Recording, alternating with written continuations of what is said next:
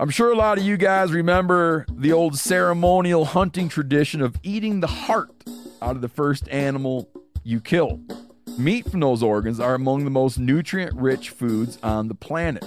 You can get those same benefits your ancestors craved via convenient daily capsules from Heart and Soil. Find out more at heartandsoil.co. And remember, use code MeatEater for 10% off your purchase.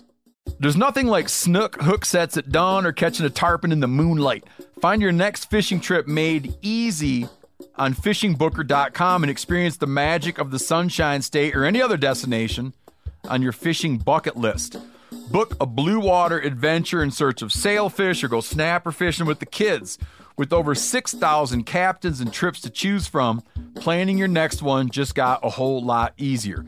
Download the Fishing Booker app on the Google Play or App Store or visit them online at fishingbooker.com to book your trip today.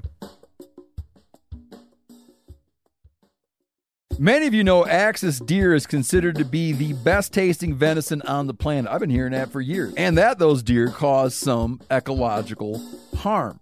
Well, Maui Nui Venison is bringing those Axis deer to the market. So you can get some fresh cuts and sticks shipped to your door. Visit MauiNuiVenison.com. That's MAUINUI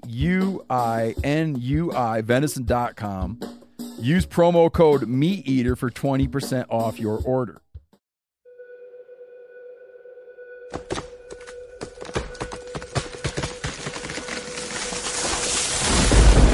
This is the Meat Eater podcast coming at you shirtless, severely bug bitten, and in my case, underwearless. We hunt the Meat Eater podcast.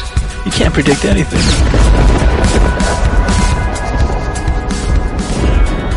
Okay, Mitch Petrie, I want to return to something we were talking about before we turned the machine on. Did you say that muskie fishing in Minnesota is called the fish of a 10,000 casts? Yeah, not just Minnesota. Guys, but not just in Minnesota. Not just I Minnesota, thought maybe you're right. confusing that with the state. 10,000 lakes. Yeah. Yeah, so it's just a number that was stuck in someone's head. Right. No, they say the fish of 10,000 casts. I've heard that. That's as just well. a known thing. Yeah. But the way we do it, it's not the fish of 10,000 casts. The fish, I would tell you, it's evolved over the last 5 years. The lake we'll fish on has zebra mussels and a lot of milfoil. So the water clarity has really improved, and the muskies have moved a little deeper. 5 years ago, there's hazards all over the lake, and the fish there's always fish at these hazards.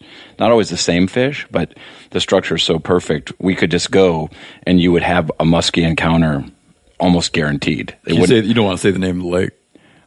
It's not a secret. There's no secrets it's Lake Minnetonka. There's no secrets in muskie fishing. No, it's which is funny because you'll see guys out there that they'll post photos and they'll delete the backdrop so people don't know where they are. But it's like, well, you can figure out where they are for the most part. But no, it's a great musky lake, and it's under a fair amount. There's a lot of pressure, but there's a lot of fish. I think the DNR estimates there's 1,000 trophy muskies in Lake Minnetonka. What makes a trophy muskie? 50 inches. 50 inches. That's what we're going for tonight. 50-inch muskie. Wow. Yeah. Wow is right. Yeah. Now, are there all kinds of northerns mixed in with these muskies? There are northerns and bass. The lake, it's an amazing lake, and it's 25 minutes from downtown Minneapolis. Hence the pressure. Yeah. Yeah. In your lifetime, how many muskies have you caught? 15. I've only been doing it for... Have you been counting your casts on a golf clicker? I haven't. You need a golf clicker that goes really high. Yeah, I haven't, but I had a young guy who worked for me, was a muskie guru, and he got me into it. My boss at the time, a guy named Ron Shera, who was a local writer, he wrote the outdoor beat for the Minneapolis Star Tribune for 40 years. His advice to me when he heard that I was getting into muskie fishing was to take all my muskie gear and destroy it before it ruins my marriage, because that's kind of what muskie fishing does. And it sucks because you can't catch them. You can't can't master it. Right. My maternal grandfather was a very avid muskie fisherman. Yeah. He would fish northern Wisconsin. Yeah, that's a great place for it as well. That's probably the epicenter. He was a live bait muskie fishermen as I think probably most people were back then, right? Sure. We use live baits here in the fall. So as the season goes on, the muskies start eating bigger baits, and then in the fall we slow troll suckers, live suckers, like 20-inch suckers. Whoa. It's pretty cool because It's like fishing halibut. yeah. And you're just sitting, you're watching, you watch the tip of your rod, it will start bobbing, and then you feed it line. And because the muskie, once they get it in their mouth, it's not like a trout or something. If they feel it doesn't feel right, they spit it out right away. Once they taste that meat in their mouth, it's on my bucket list. I haven't done it, but I've seen it on like YouTube.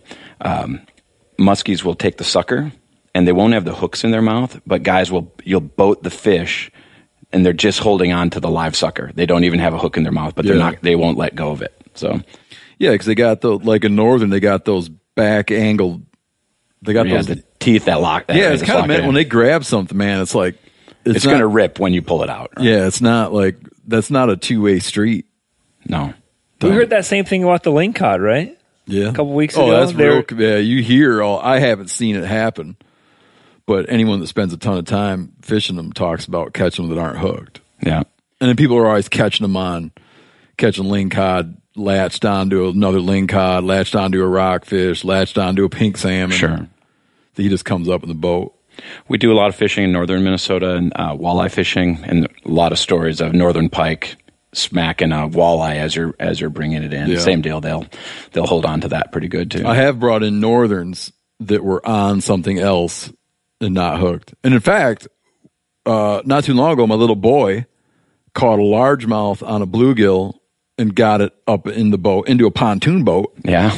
And that thing wasn't hooked. That's fine. Just holding on. Yeah. I've been bass fishing with little plastic worms, and I've had sunfish holding on to the worm, not hooked, come into the boat that way. Yeah, he's ready for a big fight. Yeah. Not here at all to talk about muskies, but lifelong Minnesotan. Yes, sir. Born and raised. Born and raised. Minnesota's just where my family is. I've lived overseas, but I always came back here. And I told my boss, Minnesota's a hard place to recruit people to come live here because of probably the winters, but it's a hard place to recruit from as well. I think we have 4 seasons. Summers are relatively short, but you get a good spring and a good fall. And there's over 10,000 lakes, which I thought was a pretty big deal till I went to Saskatchewan, and there's like 100,000 up there. But we have a very, very good. It's a little bit. I do a lot of work in Colorado, and and out west, great outdoor lifestyle. Minnesota has a little bit of that. Just no mountains, but a lot of lakes, A lot of water. a lot of water. Also, real quick, also joined by Ryan Callahan, who's in it. You're just coming from the outdoor retailers trade show. Yeah, outdoor retailer, yeah. Also in Denver. Pretty good time. Fish out of water or no? No, not at all. So it's not a super hunting crowd over there. Oddly enough, so I wouldn't. I was invited to kind of talk about hunting on a public panel at the winter session with folks from REI, Patagonia, in this big public forum, and it was kind of intimidating. But after we got done with that panel, I can't tell you how many people came up and they're like, "Man, that was great," and just so you know, I'm a hunter too. And then, I like, psst, buddy. Yeah, it was. Yes, it was. And I really like this trade show because it's not hunting specific. I can just kind of lurk around and actually check things out, and the hunting community is so small. You're always running into people constantly. You can't ever get anything done. So, but You could just enjoy your anonymity. Yep. And look at product. Yeah. But I got stopped a ton. A lot of Meat Eater fans, lots of folks that listen to the podcast, seemed like old Dirt Myth was there as well. And we checked out a couple of, different companies for, the stuff that we use all the time, sleeping bags and pads and boots, and every stop somebody in the booth would like break away from the conversation they were having, come over and be like, "Hey, thank you guys so much for what you're doing. Like, love the show." Oh, that's cool. Yeah, it was super. And this is the one that pulled. This is the. This isn't what we're here to talk about either, but just real quick, Outdoor Retailers is the one that in protest of public lands issues out of Utah, like it's Outdoor Retailers that pulled out and went to Denver, right? Yes. It had traditionally been in Salt Lake City. Yeah, it's been in Salt Lake for a long time, and in an effort to sway Governor Herbert at the time on a lot of their beliefs on monuments, specifically the rescinding of Bears Ears and Grand Staircase Escalante. They were leveraging with this giant check, this huge revenue stream that would come into Salt Lake City. And if you've ever been to the Salt Palace in Salt Lake City, most of those hotels and stuff down there didn't exist prior to that show. And so they said, well, we're going to pull out if you guys support this. And then they actually did it. And they actually did it, yeah. Oh. Which, there's a real strong argument there that if you want to make some change, you got to stick around, not take your ball and go home, too. So it's not, as per usual, it's not a cut and dry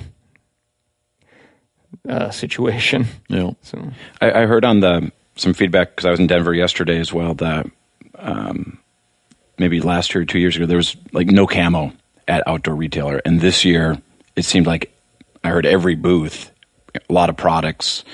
I think OtterBox had a big presence there this year. Yeah.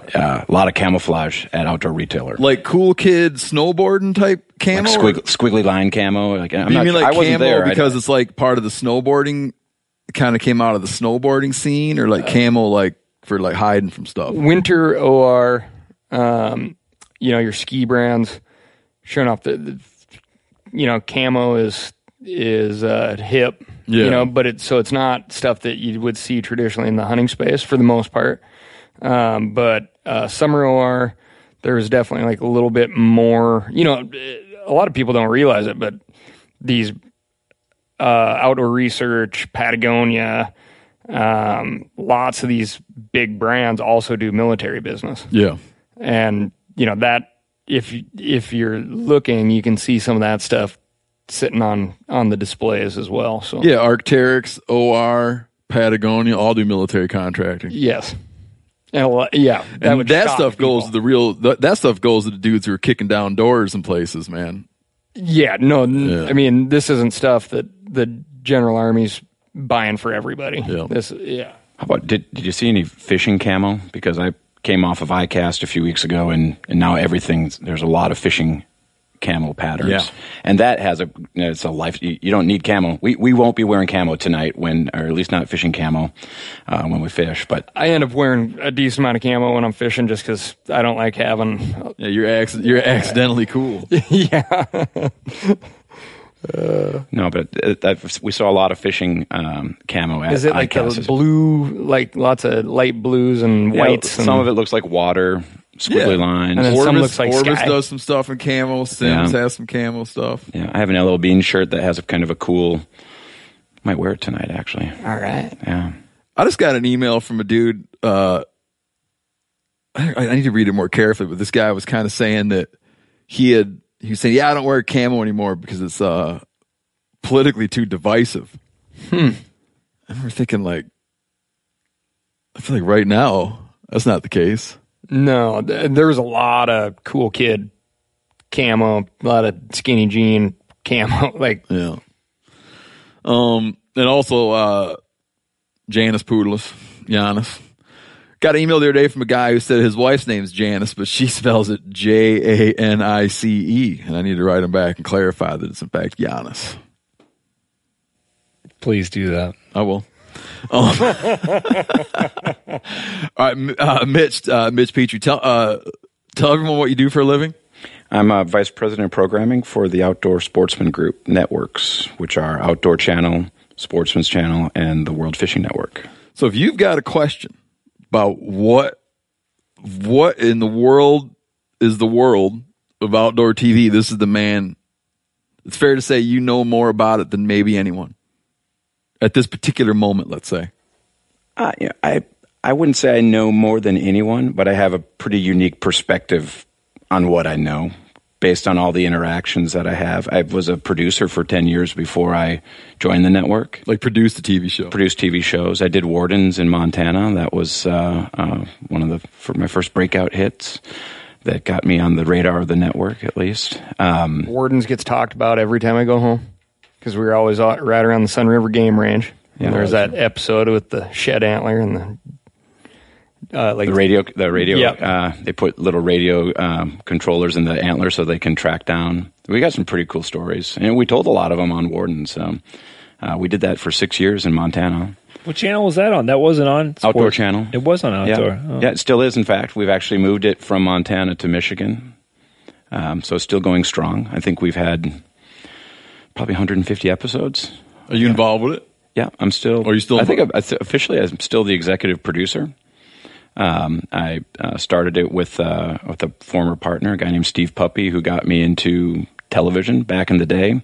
He was former Hunter Specialties road warrior, so he had a HS truck and would go and do work trade shows and work different retail with different retailers. And Hunter Specialties, the game calls. Yeah. And then he did a DVD, which was probably a VHS at the time. So You Want to Be a Bow Hunter, or So You Want to Be a Turkey Hunter. And he was he was a Minnesota State champion turkey caller. Anyway, he started his own TV show, and my wife and I got involved with that, and that's how I got dabbling into TV. Coming out of software sales. Coming out of software sales in France. Yeah, and I lived in France and in Australia. Worked for a manufacturer. My wife will tell you she married a computer geek and who evolved into a redneck. Because I've fished my entire life. I did some pheasant hunting and small game hunting as a kid, from like 13 on. But I've just always been a fisherman. But it just kind of went away. We went overseas and we didn't do that very much. We came back and now she's lost me to fishing and hunting. So you went, when you were producing the show though, you weren't working with the net, you weren't working with Outdoor Channel, Sportsman Channel. We had a production company called Muddy Boot Productions, and we did. So you sold the show. Yeah, exactly. Yeah. That's one of the first things I want to ask to explain when people wonder about like outdoor TV, or people call it hunting TV. Can you explain? Okay, because there's different ways in which there's different business models by which the networks will engage with shows. Where you have shows that networks own, so you have shows that places like Outdoor Channel, Sportsman Channel will own. There's shows that they license, and then there's the thing called time buys. Can you walk people through what a time buy is? Sure. Yeah. And I've looked for other examples of television networks similar to ours, and that time buy model exists on a smaller scale in some places, but for the most part, hunting television is just unique. Where a time buy model would be like an infomercial show or channel, right? Exactly. You could do that, but like the Golf Channel, you could buy time on the Golf Channel, but most of their programming is owned by the Golf Channel. The way television evolved is the networks create this platform. They negotiate with the carriers to be in millions of homes, and before my time, they just went out to producers who were starting to film their hunts and just wanted to put them somewhere. So the network would essentially sell them commercial time and sell them a 30-minute block, and they would get 5 minutes of commercials.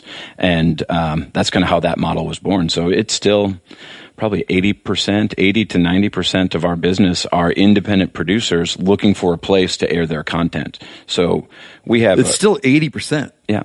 And at a time, it was 100%. Right. So what happened, as things evolved and the networks start to grow and the affiliates want different things, the network started investing in its own content so that we could, like Wardens was an original program, original production that we produced for Outdoor Channel. It didn't fit that time buy model where we couldn't go out and get endorsement deals. We didn't have a host. We had game wardens that we were following. So we couldn't fund the production. But that's the essence of the time buy model is you create a show.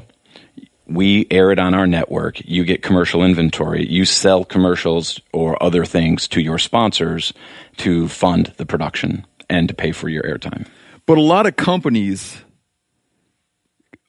lot of companies who look at doing a time buy as basically as a marketing spend for the company. Right. One of the shows I produced as an independent was Fox Pro Fur Takers. It's a predator hunting show. And so, that's their brand, Fox Pro. They're hunting anyways, so they started filming, and we did real high quality production. And for them, it's a marketing expense. They also brought in some sponsors to help underwrite it. But at the end of the day, they weren't making a profit on their TV show, but it was a perfect platform to get their message out, to a mass audience. And that's what our networks deliver: are a built-in audience who is, knows what to expect when they turn on the TV and watch Sportsman's Channel. So in a company, let's say you play, and let's just say, like, take a place like Cabela's or Bass Pro or any retailers, manufacturers. They'll do the time buy, and then of course their block of time they have, their half-hour segment, has the show in it, so they're making an actual show. But it also has ad units. So there are companies that they'll come in and use some of the ad units to draw the connection to their own brand. Right. But then they might also go and have ad units that are used by other outside partners of theirs. Exactly. Bass Pro Shops has productions. They have their own production operation. So they buy time from us, for example, for the Bass Pros on Outdoor Channel. So yes, they run Bass Pro and now Cabela's spots in that show, but they'll also run, they've got other brands too, so the Nitro boats, but they might do a Mercury commercial in it, or they may even have, specific, Strike King or something as a sponsor of the show. So even though the retailer owns the show, they have a team that will go out and sell it. And the NRA does the same thing. Like, we have an NRA show, American Rifleman, that the NRA owns and produces. They have their own production operation, but they go out and sell a lot of advertising around that. And then they have a magazine that supports the production as well. Yeah. And another thing that happens, and this is, I think, where this is what's a little bit more interesting, is the other thing that happens is an individual can go and build a show. Right. Because I think there's a lot of people who are like, how does one have, how does a person get a hunting show? Right. And I think that there's probably the path, I don't want to say it's the path of least resistance financially, because there's a ton of resistance financially. There's a lot of work to put it together. But lay out how a person, like an individual, not a big company, how an individual goes and creates a show and finances a show. Yeah. It's evolved a little bit because the barrier to entry has gotten a little bit higher. But 10 years ago, it was a guy who loves to hunt, has a buddy who knows how in air brackets how to film or how to edit, and they just and everybody thinks they're interesting and entertaining, so they're gonna do their hunting show. And there are a lot of shows that started that way, but the networks started raising this standard of quality, and you have to start buying better equipment and hiring more talented people and evolve. But there's a lot of people that just started with that dream of wanting to hunt. They watched Bill Jordan on TV and TNT 30 years ago and wanted to be that. Now there's a lot of people that want to be the next Michael Waddell, and so there's still that dream of just buying a camera and buying a Mac and cutting a show, going and getting a bunch of sponsors, right, and selling advertisement space. But I think that's when I advise people early on, because we get a lot of inquiries, and I usually tell them, you have to probably plan to spend upwards of $500,000 to get a show off the ground, to do it right, to have the production values, and to build a brand to the point where advertisers want to be a part of it. And that's probably the biggest mistake the aspiring outdoor TV personalities make, is these brands are not interested in funding your lifestyle. They're interested in moving product. So some of the best in TV have been, the most successful, I should say, have understood that. Guys like Pat Reeve from Driven TV. He's been doing this for 30 years. He knows at the end of the day, if his show, if he's not using product properly and not over not overselling it, not to the point where you raise suspicions. Right, exactly. Yeah. And it's a battle that I fight, because I get it. You need to satisfy your sponsors and your advertisers, but you're also, you don't want to oversell. Viewers can smell the sell. I'd rather see them just use a product properly than say, hey, look at this, thingamajig I'm using here, and this is making me, kill more deer or bigger deer or whatever. Viewers get that. They just want to see the success. So we try to minimize the commercial elements in a show, but that's what's funding that. But like I said, I think the biggest mistake the youth are making is they feel like, there's no brands out there that their mission is to help somebody else pay for their hunting. They want to move product. So. And that's a lot of our content inspires people to get out and hunt, and they learn a lot from on new products and how to use them and use them properly. So increasingly, you guys want to be, coming from the network perspective, you want to be in a situation where you're saying, like, sure, you're buying space from our network, but there's some parameters around this. Right. Like I'll sell it to you on the condition that your product meets a certain threshold of quality. Right. And that too has evolved because, Outdoor Channel has had very high standards for the better part of a decade and we've been sold out for the most part for the past 15 years. So we can discriminate a little bit about, what kind of content we're willing to take. Oh, for 50? You say for 15 years you haven't had to worry about how you're going to fill that space up. In fact, in prime time, I don't have a lot of flexibility because I've got a lot of long time shows that have owned those time slots for a long time and have been very successful, for us and for them. That's I say a lot. I'm in the business of creating these mutually beneficial relationships. We have all of these assets and investments in our networks and building our audience so that when Meat Eater comes on, it's going to reach that audience. And then the producer needs to go out and be successful in selling that time to their sponsors to fund it. And if they're not successful, then we're not going to be successful. But yeah, we've been sold out for the better part of a decade. When we were emailing, you mentioned, you mentioned the good, the bad, and the ugly of outdoor television. What do you mean by that? When I took this job, I had a vision and really a goal to leave hunting and fishing, not just hunting and fishing and television, but in a better place than when I came into it. But there's a lot of masters, and there's a lot of people have very specific tastes in what they like. And so, we have some producers who are, loud and great characters, and they tend to draw a good audience, but they also draw detractors. And so I'll have, people, you need to get rid of that show because of that. Or I'm only into, Western archery hunting. I don't care about, Midwest deer and guys whispering in the tree. So,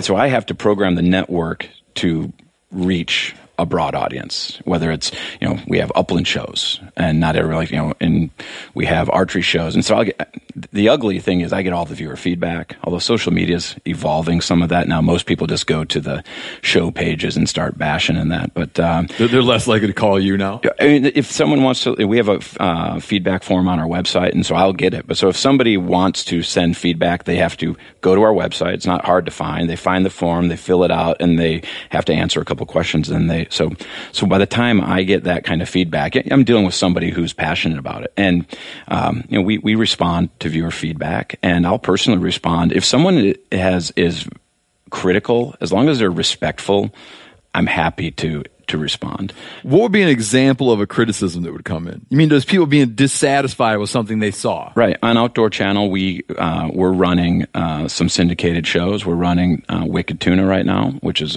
an awesome show if you haven't followed Wicked Tuna. And we did Deadliest Catch and Duck Dynasty. In Duck Dynasty, a lot of our people, the core audience, hunting audience, don't like Duck Dynasty. But that surprised me to hear when someone who's very familiar with that show was explaining that it wasn't It's not hunters. Hunters weren't watching that show as much. Right. So the idea, so like I said, we have many masters, and we work with affiliates, Dish, DirecTV, Comcast, all the major carriers. And this hunting market is not expanding the financial side. There's a finite amount of money in this market. It wasn't getting bigger. Hunting, it's debatable. Numbers are declining, or participation is declining.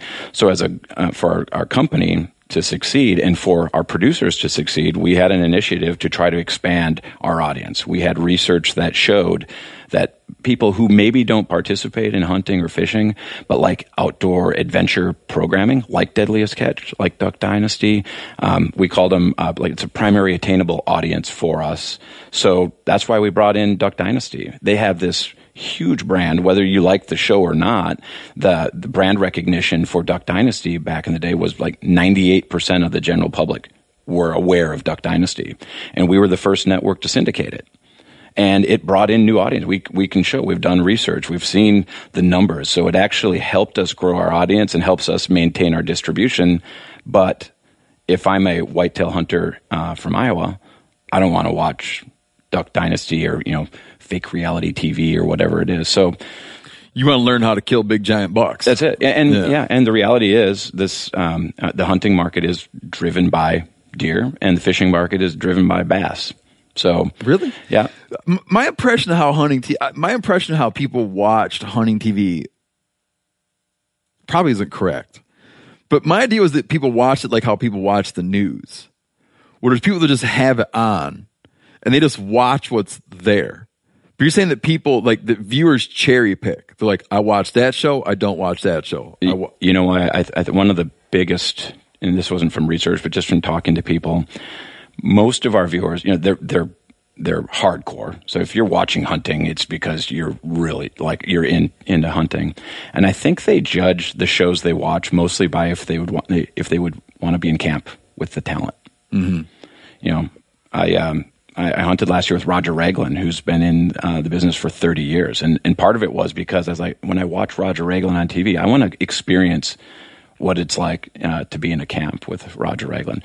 And that's a lot of the feedback. You get it in social media as well. So, Michael Waddell is, I wish I could hunt with Kip Campbell from Red Arrow. So, and there are guys that don't appeal to certain people. So I think when they watch it, they're like, yeah, it's like almost, I can't hunt now, but I'm going to be watching these guys hunt. And that's how they pick the shows they like. Hey man, after years of fine print contracts and getting ripped off by overpriced wireless providers, if you've learned anything, it's that there is always a catch.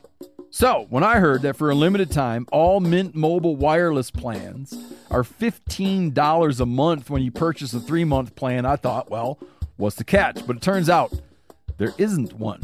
Mint Mobile's secret sauce is that they sell wireless service online. They cut out the cost of retail stores and pass those sweet savings directly to you. Ditch overpriced wireless with Mint Mobile's limited time deal and get 3 months of premium wireless service for $15 a month. To get this new customer offer and your new 3-month unlimited wireless plan for just $15 a month, go to mintmobile.com/meateater. That's mintmobile.com/meateater. Cut your wireless bill to $15 a month at mintmobile.com/meateater. $45 upfront payment required, equivalent to $15 per month. New customers on first 3-month plan only. Speed slower above 40 gigabytes on unlimited plan. Additional taxes, fees, and restrictions apply. See Mint Mobile for details. Man, I'm just coming back not too long ago from youth turkey season in Wisconsin. Now, last year at youth turkey season, it rained and snowed the whole time. This year at youth turkey season, it was in the 70s and even up to 80. So me and my kids are pouring it to it. And after a while, I realized they didn't drink anything all day, and they haven't drank anything all day. Well, that's why it's important to get hydrated and have something you're going to like to help you, encourage you to get hydrated. Doesn't matter. Outdoor events, turkey hunting, playing sports, beach days, mountain adventures. Summer requires extraordinary hydration that's built for everyday dehydrating moments.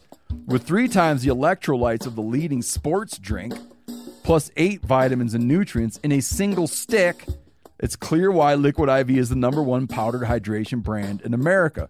Tear, pour, live more. One stick plus 16 ounces of water hydrates better than water alone. I'll say that again. Hydrates better than water alone.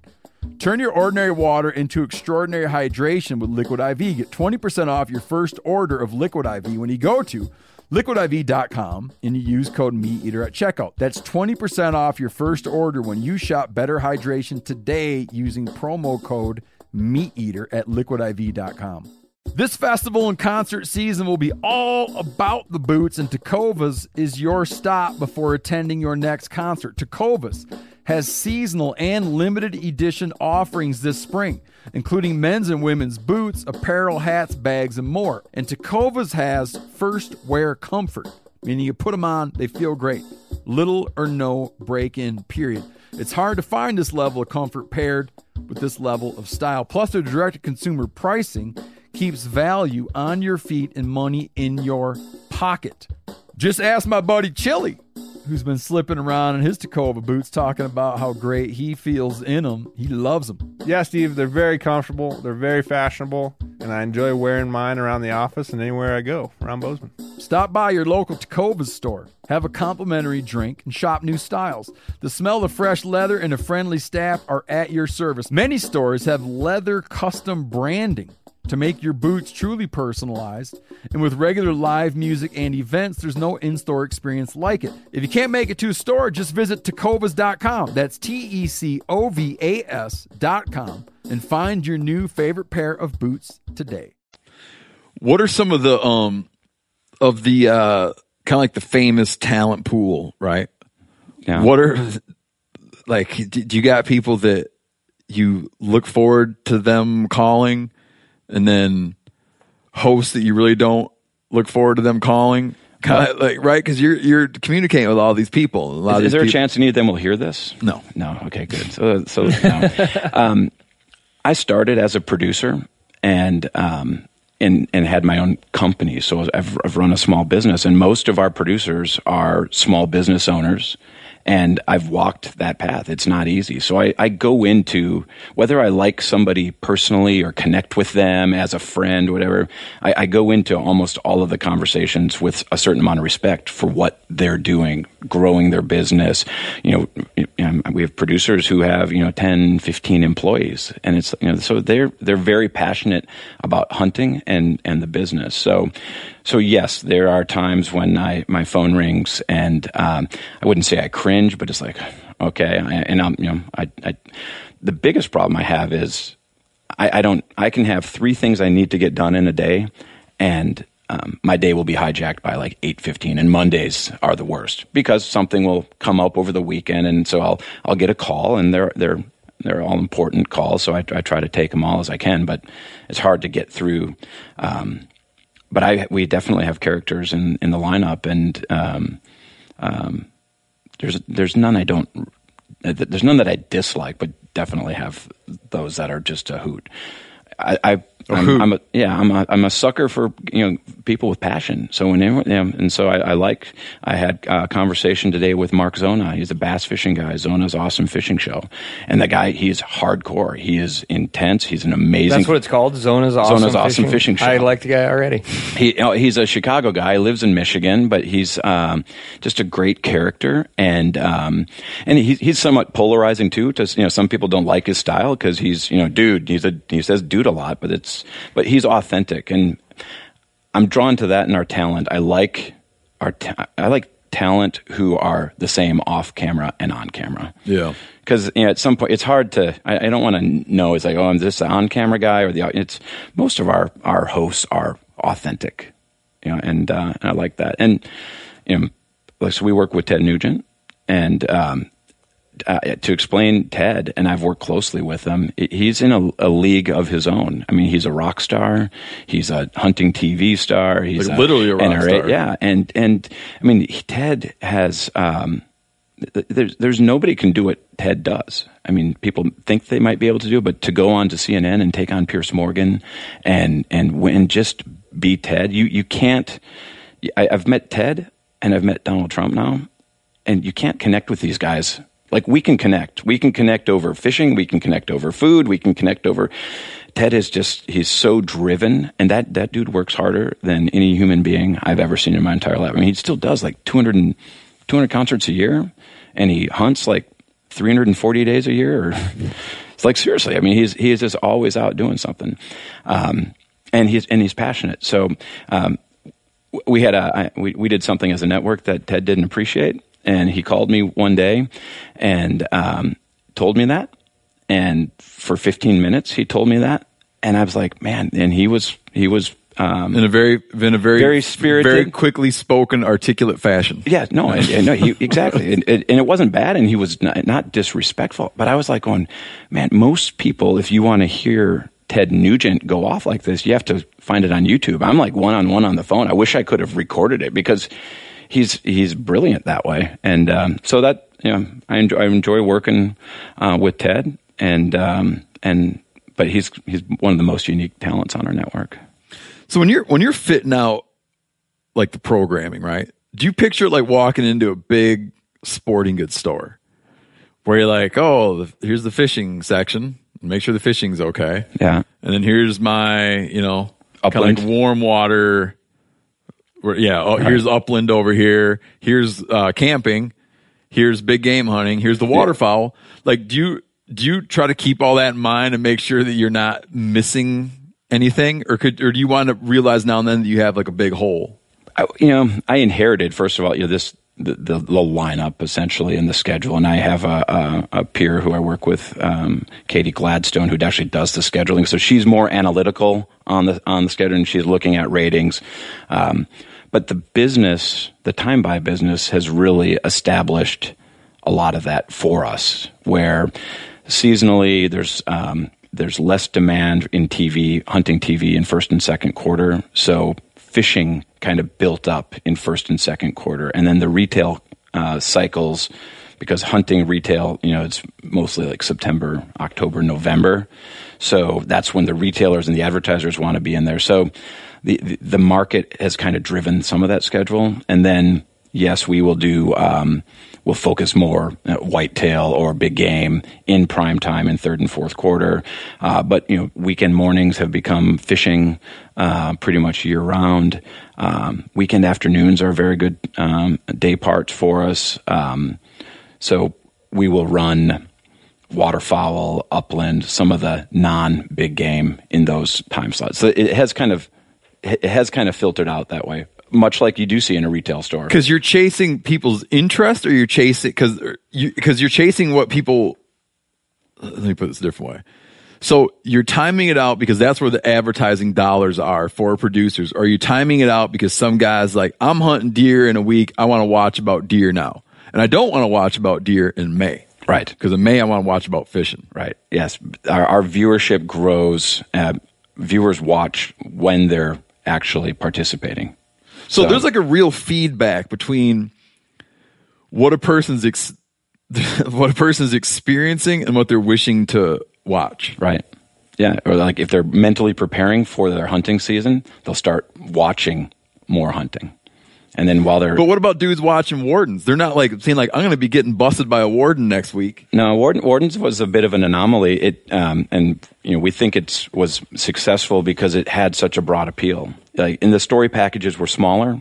They were only like 5-minute segments. Like, you might not be interested in the antler hunting on a game range, but that was only 5 minutes. The next one is going to be some guy shooting an elk decoy. And that was kind of interesting. So yeah, because it's like an ensemble type show that follows these bunch of different people, as opposed to trout fishing historically hasn't rated very well. And so but if you're a trout fisherman, you got some of that on wardens, and everybody's had their own warden encounters or warden stories. And when we were in Montana and now we're in Michigan, those are both great states. I mean, Montana's a very unique state in terms of its resources. So we had viewers who just wanted to learn about Montana, and the wardens were great characters there too. So it just had broad appeal. If you were going to go look at let's just say all the hunting content, so remove fishing content, all the hunting content from Outdoor Channel and Sportsman Channel, what % of all of that content is driven by the whitetail deer?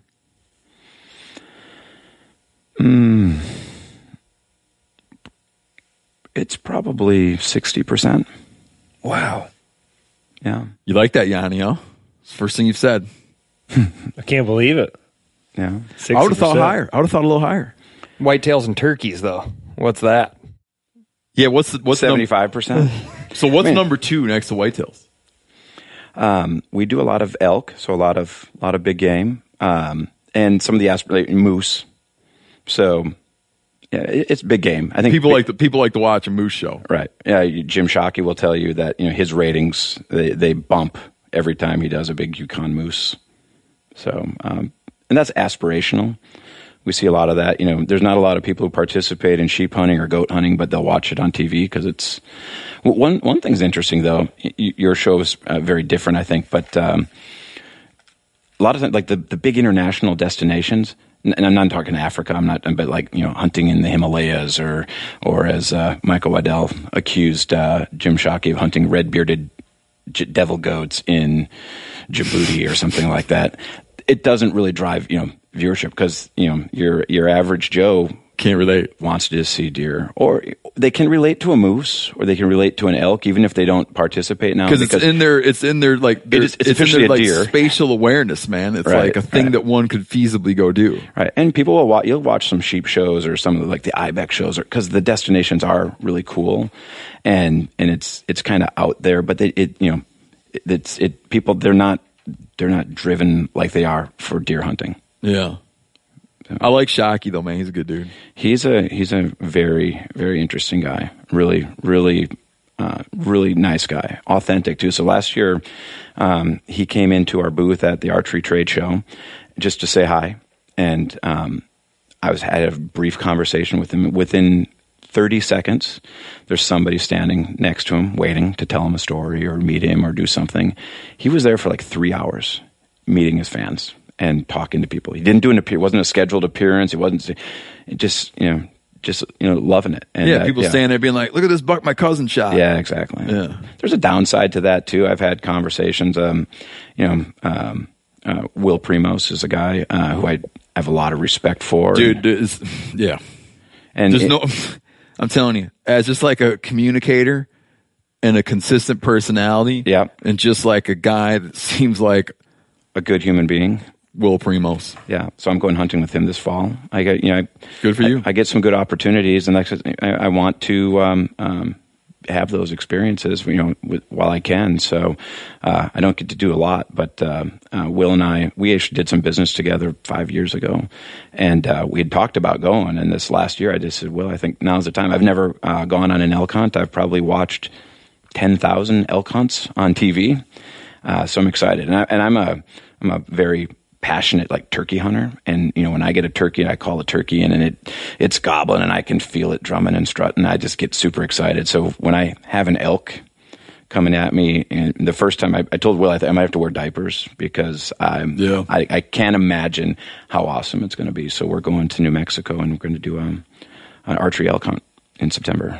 You talk about that thing that happens where it's like you want to be with someone to listen to, even just to put in, and I honestly have a bunch of the CDs, to put in his stuff and hear Will Primos explain things, right? Right. He just explains things now and then in a way where he explains things where I'm jealous that I hadn't thought to put it that way. Yeah. And that you're drawn into Will and the Primos. It's one of the top shows on our network, and they've got good production values and they've got a great team, but the reality is it's exactly that. He just connects with the viewer on a very deep level. People are comfortable with him. They trust everything he says. He's not just schlepping product. He's passionate about it. He's using it. He's developing product. So he's been very successful at doing that. One of the things it is for me is he likes animals. Yeah. He likes animals. He likes knowing about them. He likes being around them. For him, animals are not a tool by which to secure fame or perceived fortune or something that he kind of also a little bit doesn't maybe like that much. Yeah. It's like he loves wildlife.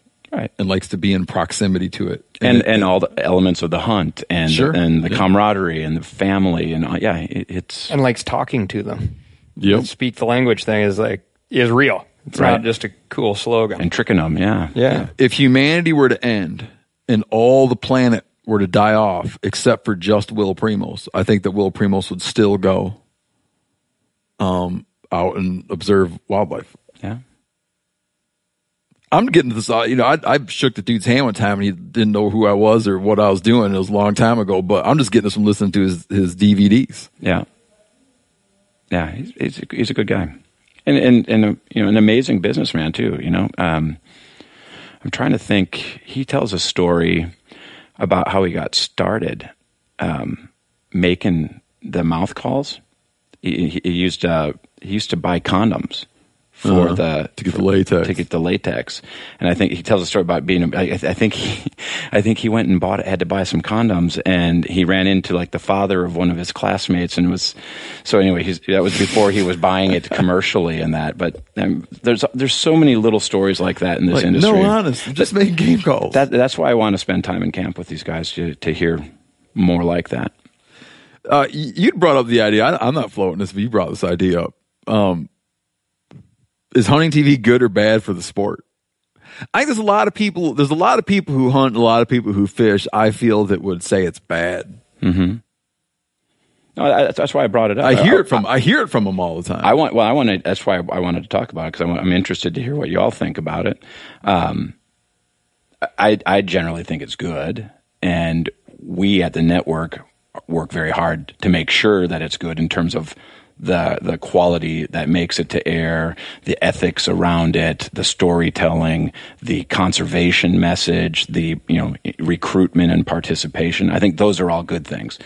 But when I talk about the good and the bad and the ugly about TV, it's like, well, there's other sides of it that people don't care for. If you're a Western big game hunter, you don't like to see some of the things that your colleagues might do, and a big part of the market does.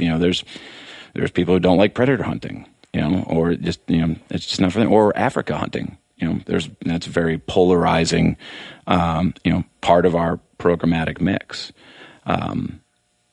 So in general, I think it's good, but I thought it'd be something worthy of discussing, because, there are those who don't think it is, that this is a personal sport and that it doesn't belong on TV. I think it's done a lot to help promote hunting, and when it's done properly, it's a very good thing. Yeah, if I was to imagine, if I was to think of the different criticisms I hear, I think that's kind of, that's a big one. It's just that Thomas McKinter, he didn't use it in this context, but like pissing in the cathedral, that it's like this, it's this very personal thing. You're in the out of doors. You're out, you're in the outdoors because someone asked me why some people say out of doors and outdoors. When I grew up, there's a magazine, Michigan Out of Doors. Mm-hmm. I just got it in my head, out of doors. When you're in the outdoors, in nature, it's like this personal experience you're having. And some people feel that to film it is to film it and put it out there for distribution is kind of like sacrilegious. Mm-hmm. That it's like the whole point of it is that it's private and self-contained, and it's something that you live and experience in your own space and in your own head. And to take that and package it for consumption and put like a personality behind it, it strikes them as being a little bit offensive. And I think that of the other things, the other criticism I'll have, people will come and be like, oh, it's all an infomercial, right? And I think you can kind of explain that by talking about what the model of it is, like how it works, right, how it's funded. But and I don't even really pay attention to that one. But the one that does strike me is that one where it's just like it's sacrilegious. And I think that the reason that speaks to me a little bit is because it is something that that I do, like, that part of me feels, right? Like there's like push and pull inside everyone's head. Mm-hmm. And I think even my own brothers, who I grew up hunting and fishing with, and they're two of the most dedicated hunters and fishermen that I know, they just out of the box were deeply suspicious of my involvement in doing outdoor television. Mm-hmm. Writing about it, supportive of that. Right. They felt that aesthetically that's like okay. But then look at the deep history of it. Like people have been writing about it since people were writing. Right. So there's a trajectory there. There's like a thing that's like for 100+ years more. Well, I mean it's kind of funny how deep it goes, because if you go back and look at the oldest known representational art in Europe is people wall art, right? Writing the story of their hunt on a cave wall. Right. So it's something that it's like acceptable because there's something very personal and intimate about writing. But to them, it was kind of like, you're going to do what? All right. Like film it and then put out your innermost personal experiences out for, like, why would they want to watch? Just a suspicion, man. Yeah. It's tough and to generalize. I've never really found like a really great way of countering. I haven't found like a great way of countering the argument. There's some things people say, and I always look forward to them saying it because you can tear their argument apart so easy that it's almost fun. But that one's not one I really look forward to taking now, because I have to kind of say, like, if you feel that way, I'm probably not going to change your opinion about it. I'd like if you watch the show to see it. But in your show could change that person's opinion, but there are others, and they're not wrong for it, that wouldn't, because it's more of a character-driven hunting show, and it is kind of a, hey, look at me. Michael Waddell is a very passionate, hunter in that, but he's a character. People watch him because they're curious about, what he's going to say and how he acts, and that very different than, Sportsman's Channel we've differentiated the networks a little bit, where Outdoor Channel is more general entertainment, talent-driven type content, where Sportsman, because a lot of our magazines have driven that content, is more editorial style. It's less about the talent and more about the art. And so our viewers are different that way. And interestingly enough, I don't remember the exact number, but it's probably around like 40% of our magazine readers actually watch the network, the TV, because it's just a different type of consumer. If I'm going to read Guns and Ammo, it's because I'm interested in guns and ammo, and I want to go deep. If I'm going to watch The Gunfather on Outdoor Channel, it's because I want to be generally entertained. It's not because necessarily I'm a firearm enthusiast. So when someone says, I think it's a very personal thing, they're right. For them it is, but for millions of others, it's not. It's aspirational. They're learning. I was going to say it's very hard to generalize too. We have 200 different producers and a lot of different shows. So I could tell you that your show is very personal for people, and they whereas some of the others, not so much. It's just about that hunt, and huge audiences like those shows too. So there's no right or wrong answer either.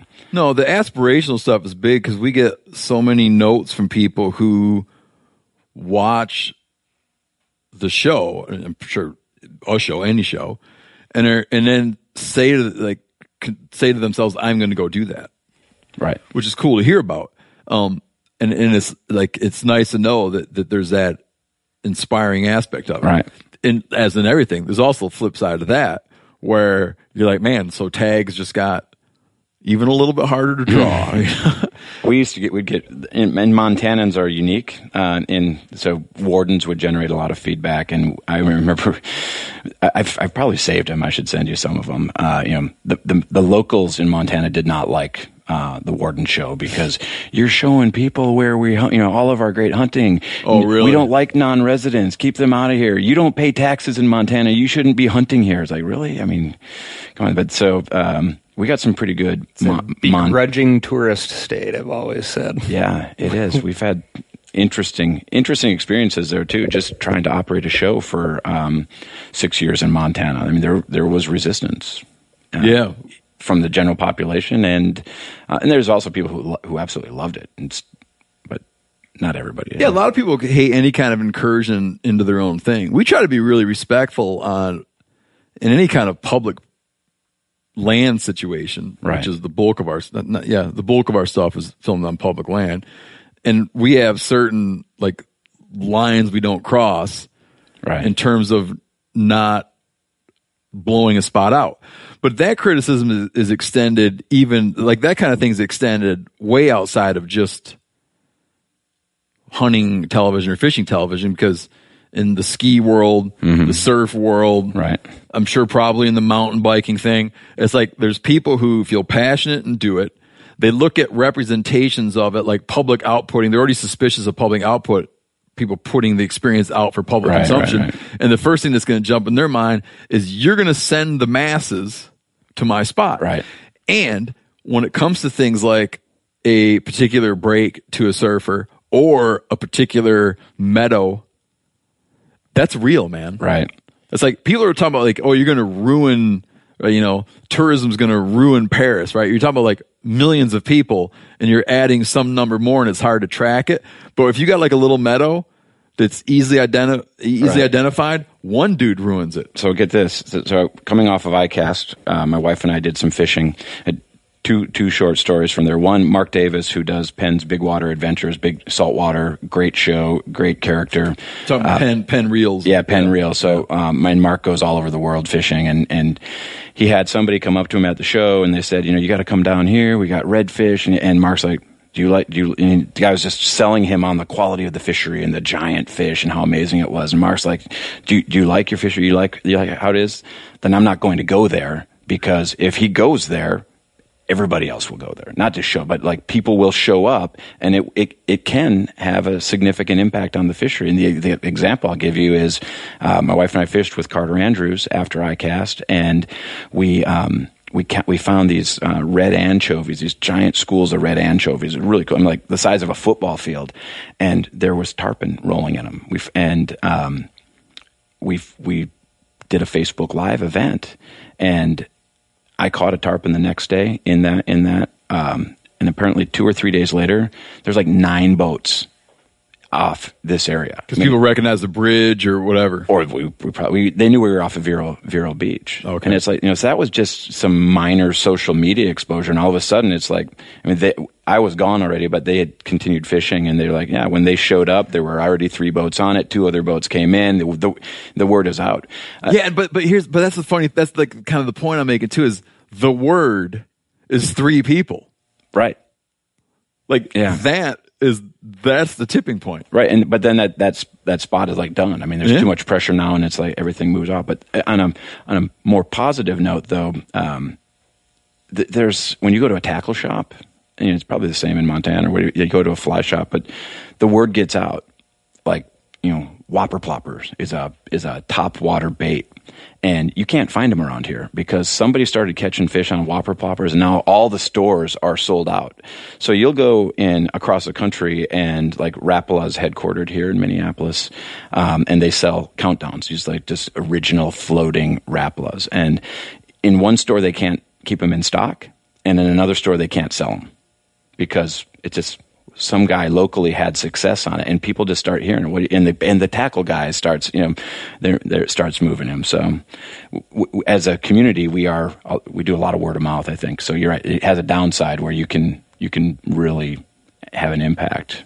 The criticism's so high there. Like if you do something, like if a person in outdoor media does something where you reveal that, people are pissed. But then if you go to any mountain town, right, and you go to the local fly shop, they put a sandwich board. What do you call those little things? Like I love that. They put like a little board out on the sidewalk that says where the bite is. Right, and what they're biting on. I think that Rock Creek, Squalus. I think it's brilliant because exactly, if you're a retailer, you need people to have success, So, and that's what but no one goes and kicks the door. Maybe they do. Do people get pissed at fly shops for sending everybody where the hot bite is?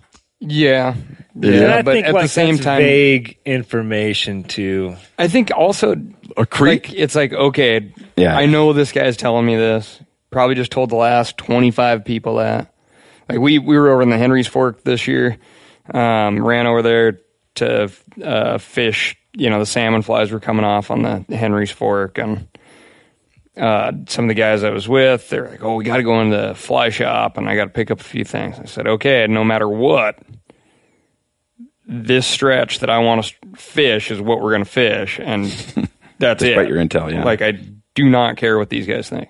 So, of course, we end up fishing the stretch that the guys at the fly shop told us to fish, and I was just in a bad mood the whole time.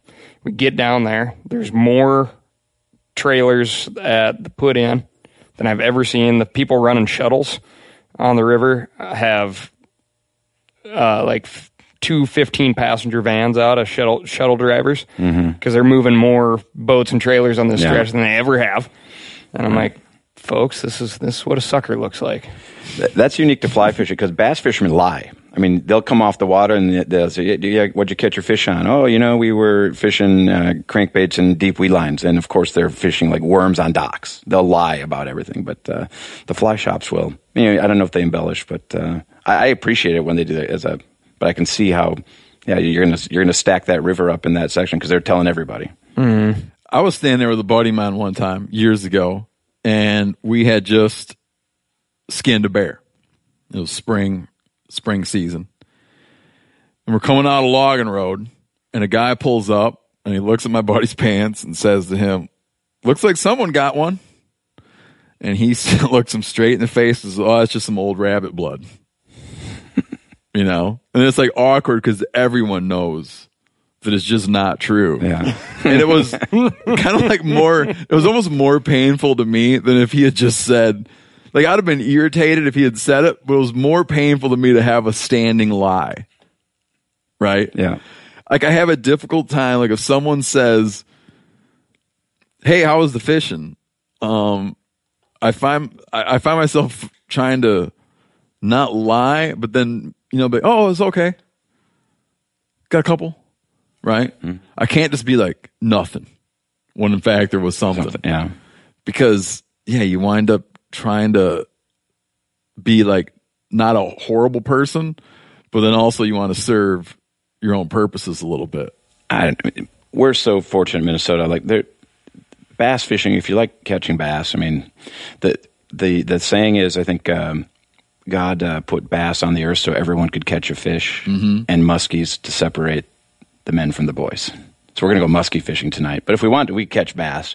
And you can catch bass on every lake. Yeah, exactly. On every single lake. I grew up on a bass lake, man. Right. Well, every lake in Minnesota has bass in it. And they're not that smart, and they're fun. And so I'm all about participation, growing participation, taking kids out, taking friends out. I love to take them hunting and fishing. So I'm an open book when it comes to, and I'll also, like, on my social media, I'll post when I don't have success, because otherwise people think, well, they don't understand that we don't always go out and catch tons of fish. I've been able to fish by myself more this year. I've got 3 young boys, so normally I'm not ever by myself between friends, family, and work. But when I go on my own, I'll go and I'll explore new water or new techniques, and I won't have success. But, we're going to fish a spot tonight that I found when I was looking for smallmouth beds, and I ended up finding a giant muskie area. So what do you call a musky area? This was just a weed bed. So the water was crystal clear, and I just kind of drifted over and I looked down, and it looked like a railroad tie laying on the bottom. That's how you find them. Yeah. And that's how I found that one. But you'll see a lot of them. And in the summer when the water's really hot, we don't generally target them when the water temps are way high. So you don't want to hurt them. Right. But they'll be kind of lethargic. They'll be up in shallow water, just kind of sunning. You can boat up to them and poke them with your rod, and they'll swim off. Oh, really? Yeah.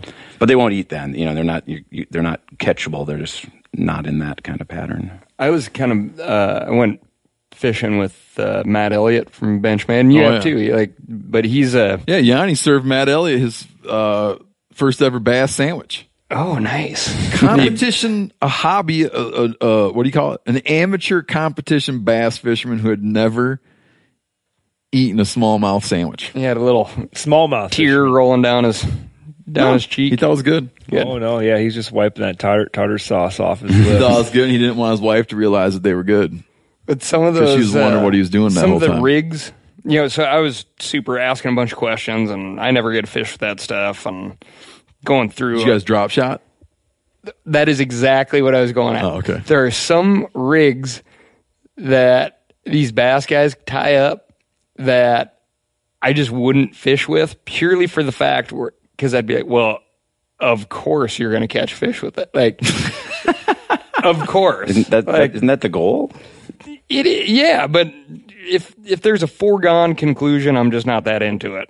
The muskie thing's super appealing but the drop shot thing, I'm like, well, years ago when I started hearing, I do want to get back to what we're talking about, but years ago when I started hearing people say drop shotting, I was picturing, I don't know what I was picturing. I was picturing some, I just heard it and I thought it must be some elaborate, right? 18 knots and, crazy things running off here and there, whatever. And then when I saw that, I'm like, that's what drop shotting is? But man, does that work good? Oh my God. How can it not? I mean, I guess that's what, yeah. But yeah, I guess I would skew more towards the musky side of things because I want you want the challenge. Experience. Yeah, you want the 10,000 casts. Yeah. It's not for everyone. So it is, you have to enjoy the journey and everything else around it. Just like it's a difference between gun hunting and bow hunting. The success rate's not that high, but you still do it because you're passionate about it. And it's not always about that kill. It's about the big picture and being outdoors. Gets me more days in the woods. So in outdoor TV, in hunting TV, are there lines that cannot be crossed? Surely if a producer turned in a thing where he was hunting panda bears, you guys would be like, you know what? Not going to be running that episode. We have very strict guidelines, and we have a quality control team that enforces those, and the producers are aware of those. If you're an independent producer, you don't want to spend thousands of dollars on something that's not going to make it to air. So it's pretty buttoned up, I would say. But yeah, we have lines. We want to protect the sport, and so there's things and there's safety issues. We don't want to show things that are unethical or unsafe. We don't allow blue sky shots. So you enforce ethics? Yes. Like beyond law? Yes. Our guidelines say you need to follow the laws, and then you also need to follow some of the general safety. It's not obviously anything that's illegal is not allowed on. You have to follow all game laws, and if there's violations, we are very strict in how we enforce those. Talk about some of the things that have happened recently with hosts getting in hot water. I can think of 3 off the top of my head. Yeah. Well, in the last 3, yeah, our actions were pretty swift and pretty consistent. Do you mind laying out the story of what happened? In just broad brushstrokes? Like in the case of Chris Brackett for Fear No Evil. Sure.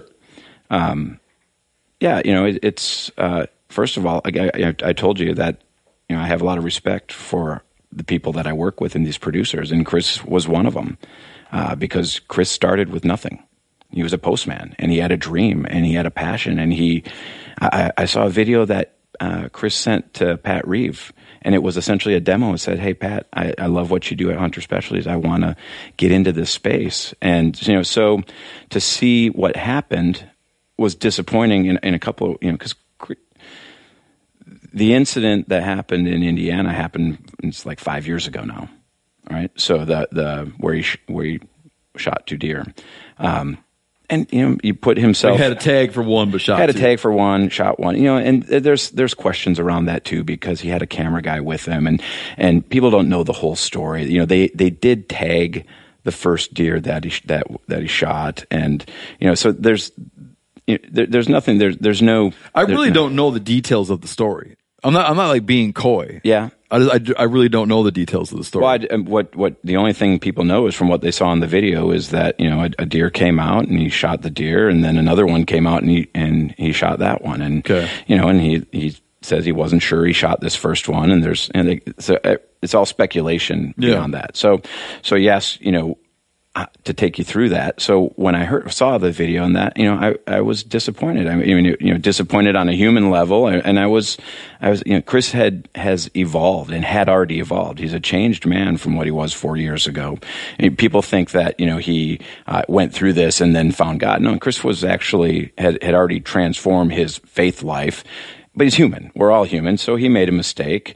And then another video comes up about him, berating a camera guy. And it's like, I've been there before. No, I've never berated a camera guy like that. But, Chris put a lot of pressure on himself back 4 years ago when he made that second shot to try to produce something, and he made a mistake, and he's paid a pretty significant price for it. I mean, we removed we find out about it. There are some questions, so we had to do a little bit of research and talk to Chris and talk to others about it. But we pulled the show immediately. Is that a tough decision to make?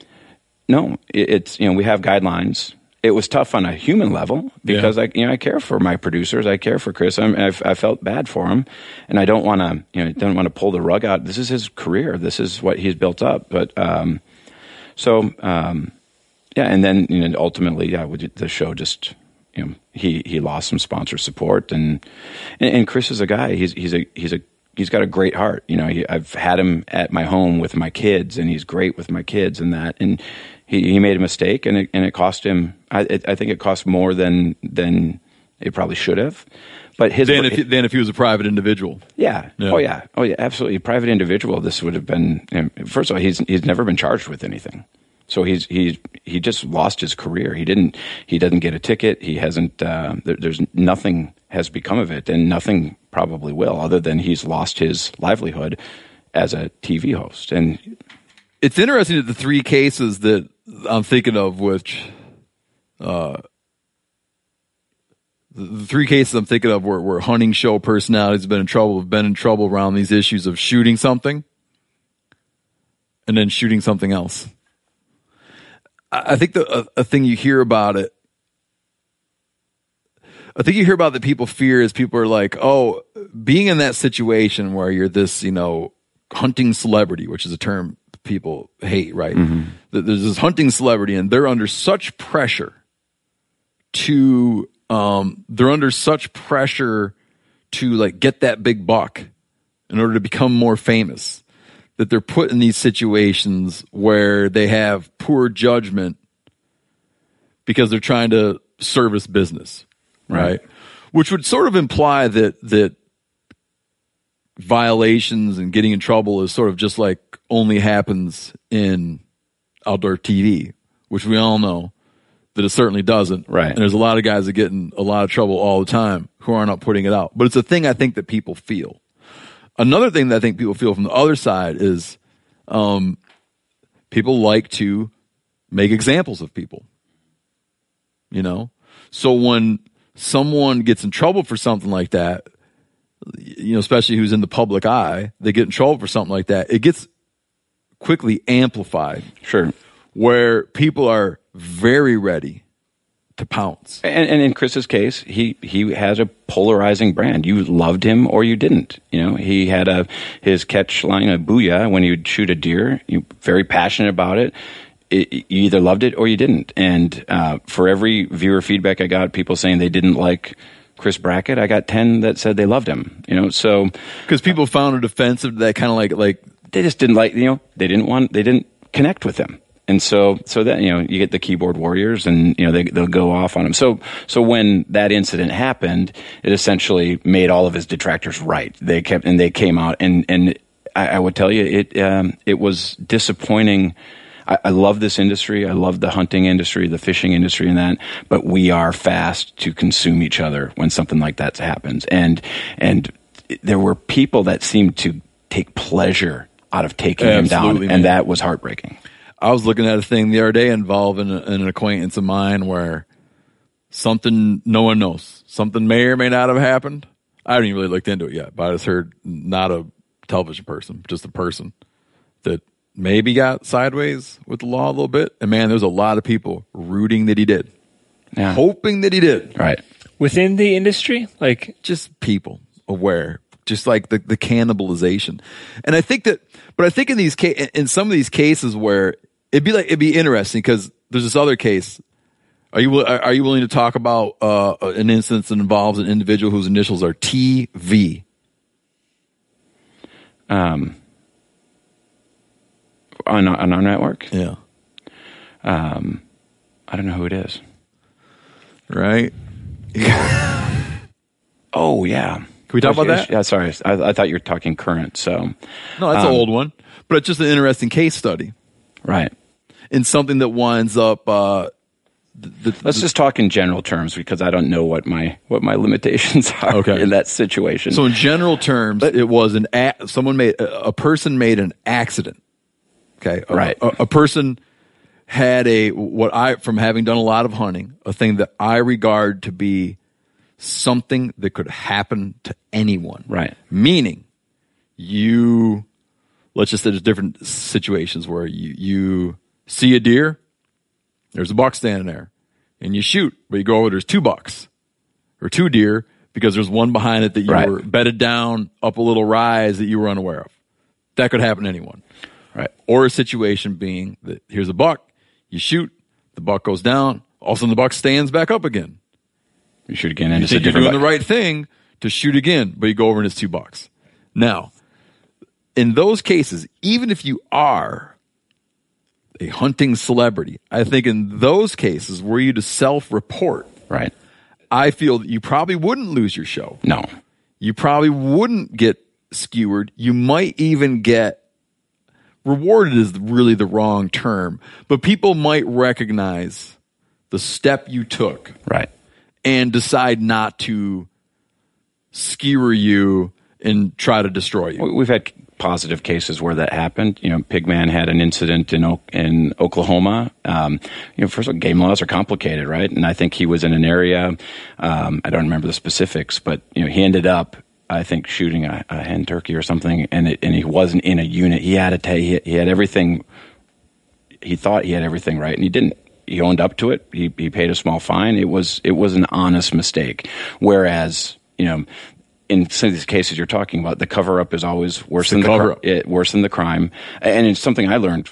I've never had an encounter like that with a warden, but filming wardens for 6 or 7 years, you always the only answer is to come clean, fast, and completely. And because these wardens are not out to get you. People make mistakes. They have a lot of latitude in what they can do. But if they know that you're being deceptive, you're done. There's no more sympathy. I mean, you will get whatever it is that and 100% of the time they figure it out. So in some of these cases, you just have to own up to it because, no, absolutely, people make mistakes. But yes, if it's a case where you blatantly disregarded the law and wasted, that's going to have deep and immediate negative and impact. That's what really seems like lead people into a very troubled path is the cover up. And in that situation, you're making this kind of like quick decision. You're like, there's a chance if I just hide this, right, covered up, there's a chance nothing happens. And man, is that seductive. Right. But there's also the chance that everything, that the world as I know it could end. Right. And by going the route of being like, Mr. Game Warden, I made a mistake. Right. There's gonna be there will be ramification. But total annihilation of oneself isn't probably in the mix. No, we have Bowhunter TV. Kurt Wells was in Canada years ago, and I think a legal moose was like 50 inches, and he shot a moose, and it was like 49 3/4. Yeah. I mean, you can't, and it was a good shot. I think it was a bow shot. He was like 40 yards or something, and he self-reported and paid a fine. It's an honest mistake. It was, he and the guide, they judged it to be a legal bull, and it wasn't.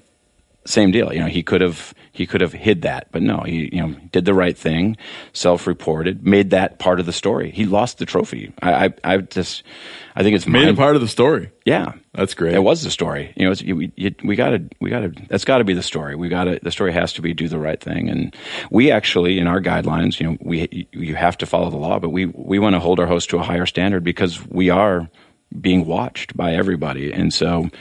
We always advise people don't you know the rules. You need to follow them. You need to have license. You need to wear blaze orange where it's blaze orange. Because right now law enforcement watches outdoor TV and they look for violations. We've had cases of that as well. We had a warden tell us, what state were we in, where the guy said I don't need to be out in the field anymore. I got Facebook. Yeah. Idaho, maybe? No, it was in Kentucky. Oh, right. The warden said that. Yeah, game war. He just was, I'm sure partially joking. No, but he's like, I don't need to drive around anymore. I got Facebook. I had Oregon state troopers or game wardens, and some are supposed to be more game wardens than state troopers, but I had a state trooper in Eastern Oregon basically say that that's how he's made all of his recent busts were all through social media. Well, and also just going to the local bar. I mean, in Montana, the wardens, the most successful wardens have very good local networks. And so, because they've got 400 square miles they're covering, they can't be everywhere, but they sure hear a lot because most guys who are poaching go to the bar and talk about it. And they're competitive too. Yeah. And they have their own territories, is what this guy was saying. And so a lot of the information that they'd get would be from other poachers being like, yeah, hey, I found this buck on the side of the road with its head cut off. You going to do something about it? Got a pretty good idea who it is. Really? Yeah. It's like drug dealers shooting drug dealers. Exactly. I had another on that same trip. I think it was the same trip where the guy was saying, I don't need it. I have Facebook. Another thing that he said to me that I thought was interesting is he doesn't like suppressors. Yeah. And his argument against suppressors is the gunshot is a very important tool for him. And he was saying, as it gets when he's bow hunting and it starts getting close to rifle season, he can't finish a night in his tree stand because, and he's like, something about that shot. Yeah. And he's down out of his tree stand zinging over in that, getting in his truck and going over in that direction. And that was his criticism of suppressors. Yeah, I've hunted suppressed and I like it. I follow the law, and so I'm not trying to. Yeah, they're great. Yeah, they're great. But I never looked at it I look at it from the perspective of just quiet. Yeah. But he looks at it from the perspective of he wants to know what's going on out in the woods, And you can still hear them, but yes, you can't hear it. Yeah, like a 30-06 or it was a thing that I had considered when weighing it in all these different states of sort of weighing what the relationship will be to people being able to use suppressors. I was in Scotland one time and they were shocked. They were shocked you'd be allowed to not use a suppressor. Yeah. Because of what it does to people's ears. Right. I was like, man, you guys use suppressors? Like, you guys don't? It's very different. Yeah.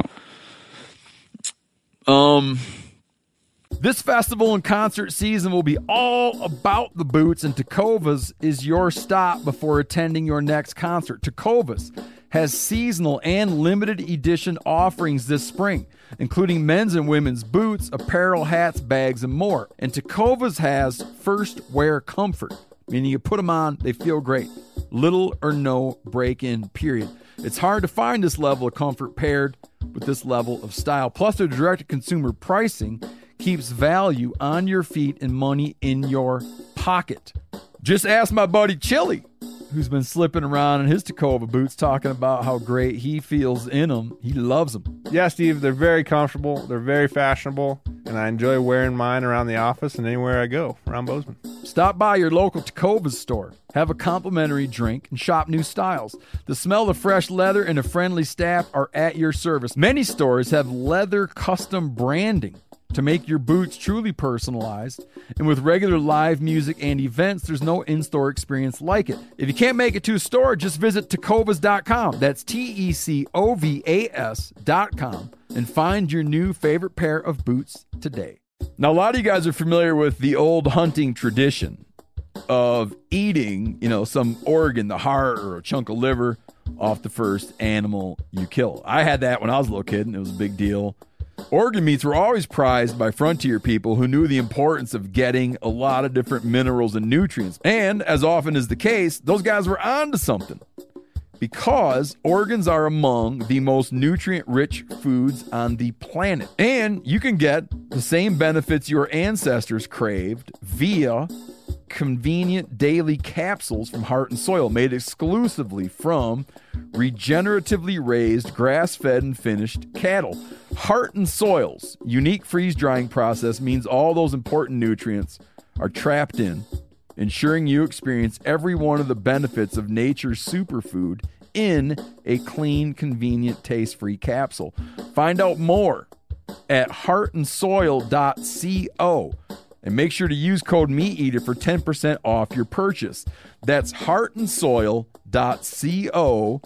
Use the code MeatEater. I want to tell you about an American-made success story and Black Buffalo's award-winning nicotine pouches. Black Buffalo was built by dippers with decades of smokeless tobacco use. Black Buffalo is all about the history and tradition of dip, but they understand the convenience and discretion modern-day consumers are looking for. Black Buffalo's nicotine pouches give you the versatility to consume discreetly, but keep the ritual with flavors dippers love. Mint, straight, and wintergreen, all proudly made right here in the USA. Tell them, Chili. The reason I like Black Buffalo pouches is, one, they're very discreet. And what I mean by that is I can throw one in and almost forget it's there. And I prefer the mint pouches. So if you're 21 or older, consume nicotine or tobacco, and want to join the Black Buffalo herd, head over to blackbuffalo.com to learn more. You can order nicotine pouches online. They ship directly to most states, or check out their store locator to purchase pouches at thousands of retail locations around the country. Black Buffalo Tobacco Alternative. Bold flavor, full pouches. Warning, this product contains nicotine. Nicotine is an addictive chemical. Black Buffalo products are intended for adults age 21 and older who are consumers of nicotine or tobacco. Free content, man. People go on YouTube, watch hunting videos all day long and never pay for anything. What's the... Right? What's that spell? Like, what's that when you look into your crystal ball? What are the business challenges there? Or what does it mean for the consumer? Yeah, I think there's room for all of it. I think it's a different product. You know, I consume on my mobile device, I consume short videos, whether they're, you know, Facebook or YouTube or what have you, but it's very different than the television that I consume, whether it's hunting or not. So yeah, every producer you work with does short form content. Right. It depends. You know, we went through this evolution where everybody had to invest in high definition equipment, you know, hundreds of thousands of dollars of gear, because the idea was we're all going to have 90-inch, you know, flat screens.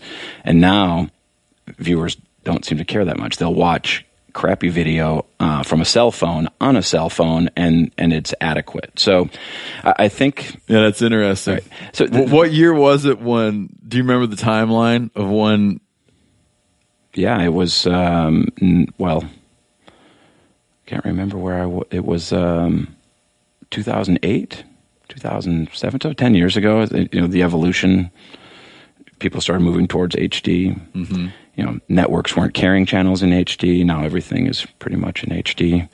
But the concept of free, I think free ultimately will hurt the industry. Because if it's not valuable, it will hurt on the high end of quality. Because if I'm Jim Shockey and people don't appreciate the quality that I'm delivering of my TV show because they can watch something for free on YouTube, then advertisers aren't going to support it, and then Jim's just not going to do it. So I think free content, free on the internet has a place, but it's also a very crowded marketplace. Our networks are a platform where we have viewers who are trained to turn on the hunting channel, they call it. They just turn it on and they watch hunting.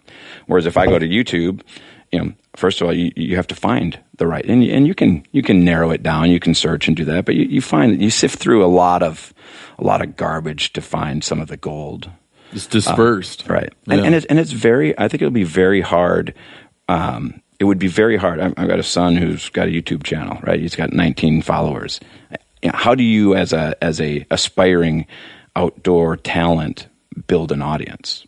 I mean, television is still by far the best way to reach a mass audience. Look at Facebook recently had their issue with privacy and the data issue they had. And so they're spending, I've heard at one point it was $1 million a day on linear television advertising to regain the trust of their user. They have this platform, but they go to linear television to reach that audience. Yeah. The Super Bowl last year, did you see who the presenting sponsor of the Super Bowl was? No. YouTube Red. So YouTube. Oh, I didn't know that. Yeah, so they were the presenting sponsor of the Super Bowl. So they see some value in linear television. I think for any brand to say there's not value in linear television is I think that's a temporary position. We're already starting to see where digital. The good news is for an advertiser or a brand, there are more and good digital options to get a message out and connect with people. The bad news is it's still not as good as TV, and you need all of it. And the best brands have digital, they have print, they have radio, they have billboards, they have TV. We don't always have the luxury in our space to have that whole breadth. But TV by far still delivers. The other thing, it delivers volume and quality and low risk. Because if I have a product and I want to advertise, do a digital ad, I don't know where that ad's appearing. I don't know if it's appearing on appropriate sites or how my brand is being associated with that. Unless if you're advertising on our digital platforms, where if you have a holster, it's appearing on Guns and Ammo's Facebook or website. So I read an article. It was the national advertising market in all of television is driven by like 200 brands, like Coca-Cola and the Unilever brands and all that. So, and there's very little fraud. I mean, you buy advertising, you measure the results, you know how much you're paying, and it's good. And advertising works. We know advertising works. And in digital, there are tens of thousands of people, and the results are highly suspicious. So there's no magic yet. The allure of digital and free is strong because it's in theory cheaper. I just don't think it's as effective. And some of those big brands are going back to TV because it's more expensive, but it works, and it still works. I think that there's just room for a lot of different things, and I think even if you look within our own organization that I'm involved in. Well, put it like this. I like to eat very well prepared, elaborate meals sometimes. And I'll also sometimes eat a gas station hot dog, particularly when I was in high school and college. Right. I don't be like, man, now that gas station hot dogs have come out, I no longer want to eat an elaborate, well-prepared meal because it's just different. And so in making content, I look at an episode I look at a Meat Eater episode. It's 22 minutes where, this is not an exaggeration, every second was fought over. Right.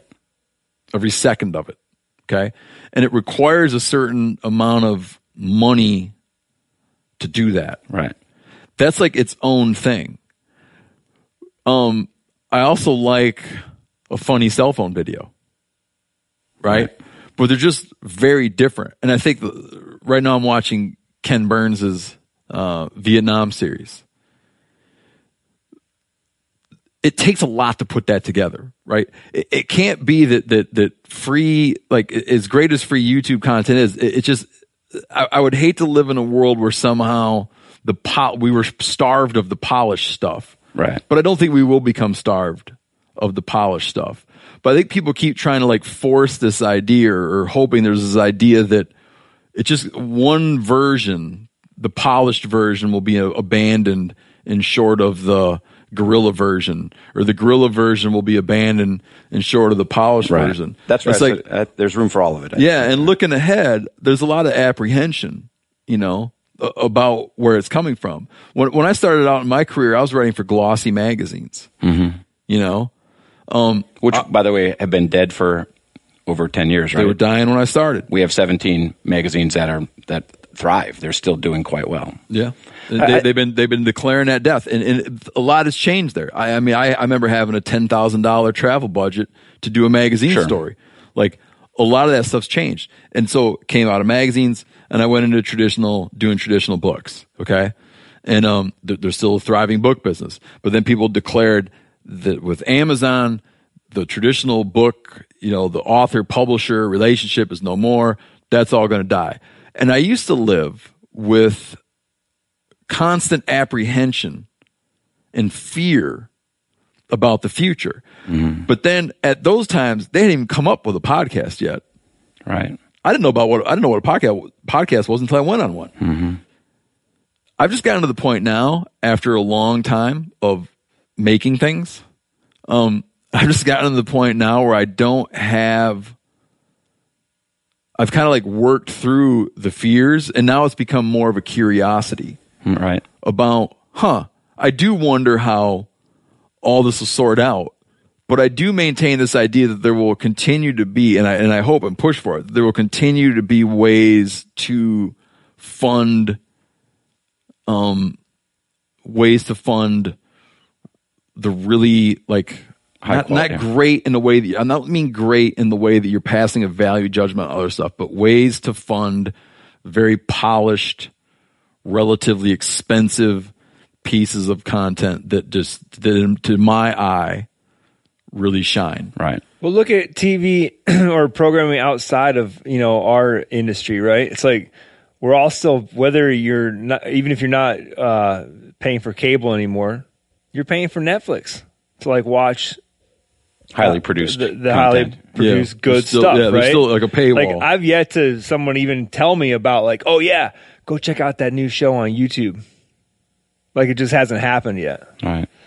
So I feel like because there's like people. It's hard to do it for free, right? Well, one thing you see in all those cases, and you look at Auto Bytel was going to kill the car dealers, and the internet was going to kill print, and it definitely changed. It's gone through painful process, but all of these businesses had to adapt. And so if you don't adapt to this new technology as a network, if we weren't adapting, we would lose some relevance. But we are adapting. You look at Comcast and Dish, DirecTV, they are independently, each one of them is investing over $1 billion in products and services and the customer experience to make TV better. I use my wife as an example. She's not a big fan of paying our cable bill, but we have Xfinity, and we have the Xfinity remote that she talks to now, and it's changed the way that she can now, for her, 400 channels was just too much. Now she can, through the remote, get what she wants when she wants it. Video on demand, I think, is becoming more accessible, where you don't have to dive in and search. If I want to watch Meat Eater, I say Meat Eater, and if it's on demand, it's available. So television is evolving, and the technology is driving it. And as a network, we're committed to being on every device with all of our content wherever you want it. But the whole cord cutting, and there's absolutely been a reduction. But we're still at, I think, around 98 million paid cable and satellite homes in the U.S., which is about what it was 10 years ago. So it's off from its peak, but there's still 100 million people. And we all have extended family. People in your family who still, like, my mom watches Jeopardy every day that she can, and that's what she will always do.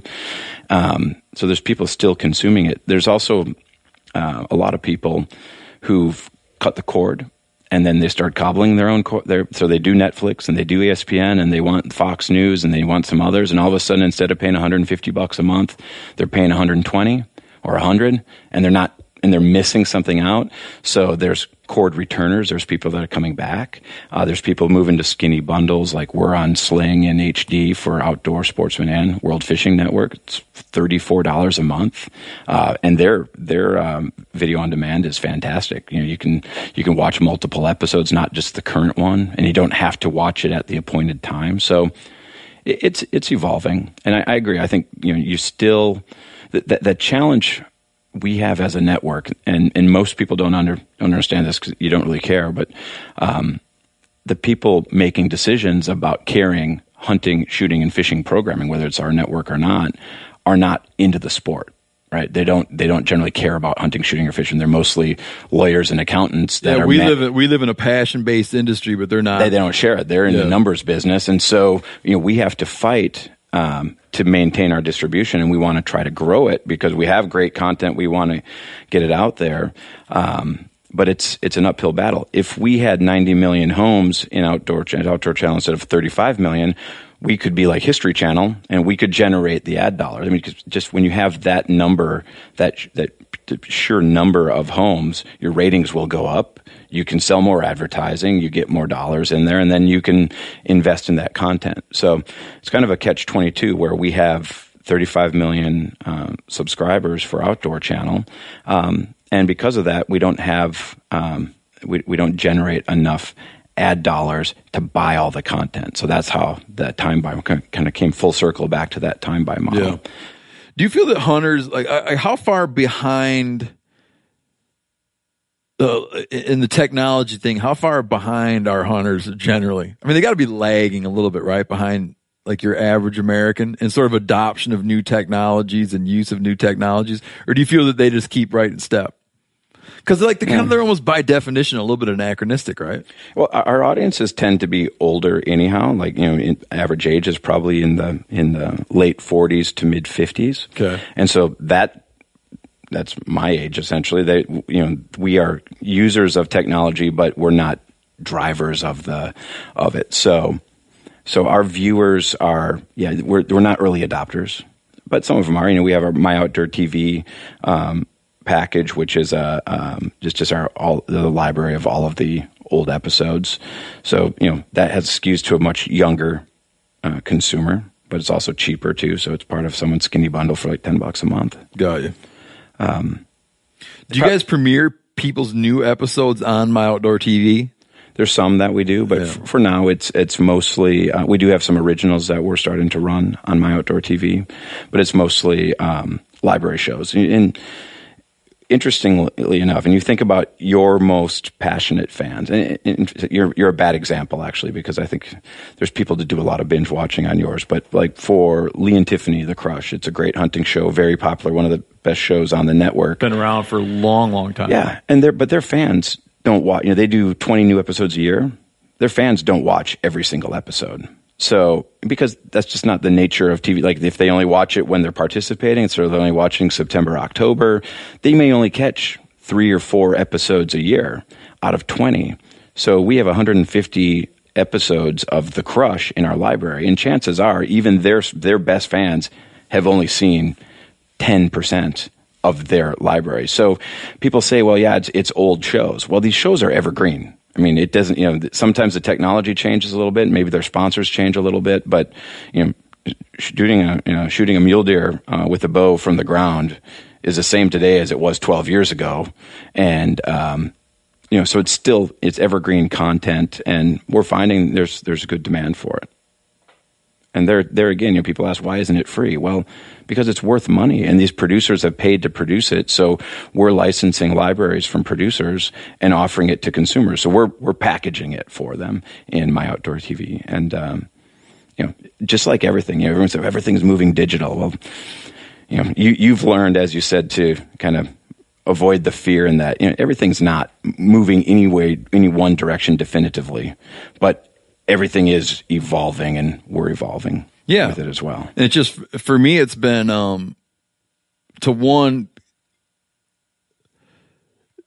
when you hear about the death of something, I now think, well, probably not. And then when new things come in, I just become interested in, in the new things. And I'm less, like I said, man, I've been being told about, I'm doing a magazine piece for Outside right now. And I sold my first story to Outside Magazine in 2000. And I was hearing about that, the end of that. I got a hardcover cookbook with Random House coming out. Spiegel and Grout, imprint of Random House coming out this November. I've been hearing about how that's all calling it quits for my entire career. Right. And newspapers, and I know my former boss wrote for a newspaper for 40 years, and he likes the ink on his hands Sunday morning reading the paper. So that may be someday going away, but the newspapers, and they've all changed. I mean, you could argue that they were maybe too fat, magazines were too fat, and sort of things. You just have to adjust, but you can adjust and you can survive, and the content is still good. Yeah. I think the bottom line is, whether it's long form TV or short form or print, and that the content is what's valuable. Yeah, it winds up being kind of like a gradual evolution of things. Right. New things coming up. But remember, like what we're doing right now, right? Right. This didn't exist. Right. This didn't at a time. This didn't exist, and now it's a thing that just it's growing beyond early adopter phase, and it's becoming a thing that's like part of the American life. Yeah. So I read an article about some YouTubers who were a guy, and I don't remember what his thing was, to be like, he had 5.4 million subscribers to his channel. It wasn't in the outdoor space. It was something. And for years, that base just grew and grew and grew. And now those guys are seeing declines. There seems to be, we think of internet as being limitless, but there's only 24 hours in a day. There's only so much time you can do anything, whether it's watch TV or surf the web or do what have you. So I think there's a natural max. And and it's possible in this hunting space. We've kind of that's part of where, when you talk about all this content that's readily available, there's just too much that no one's going to win. Like it is at the risk of some of the higher quality content going away, because if I'm a brand and I'm just going to support people doing free content for product, and that high end's going to go away. But it seems to be that it's not infinite. There's a natural cap, and like in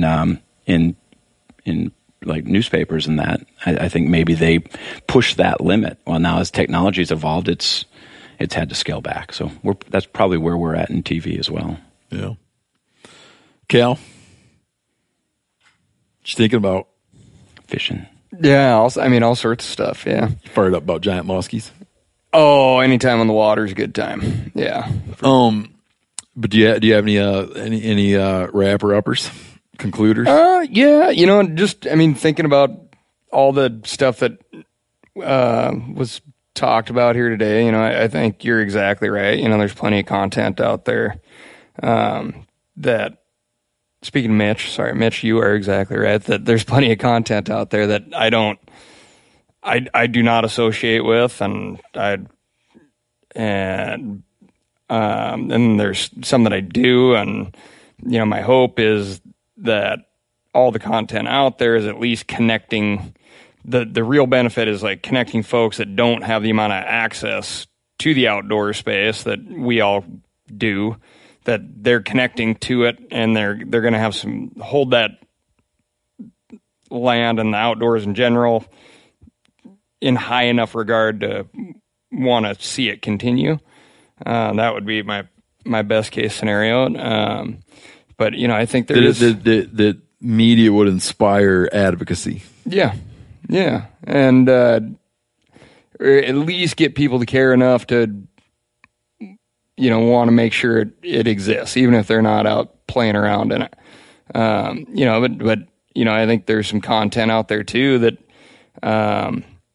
your example of I may not relate to it, but there's a lot of folks out there who do. Like, we get, for every negative email, we get 10 positive ones. And I think there's some content out there that can be used to sway that 80% of the public that doesn't hunt towards, a negative opinion on hunting. Sure. And there's content out there that can push that 80% in the positive way, right? Right. So, for me, that's an argument for our networks and our guidelines, because we are controlling that. Whereas on YouTube, you can I saw something on YouTube, a guy shot a doe with a 50 BMG, 50 cal, like sniper rifle. And in fact, he missed the doe, but the doe's head exploded from the concussion of the bullet passing over its head. It's like that has. And he thought that was pretty cool. He thought that was worthy of posting. That wouldn't, obviously never, make air on our network, and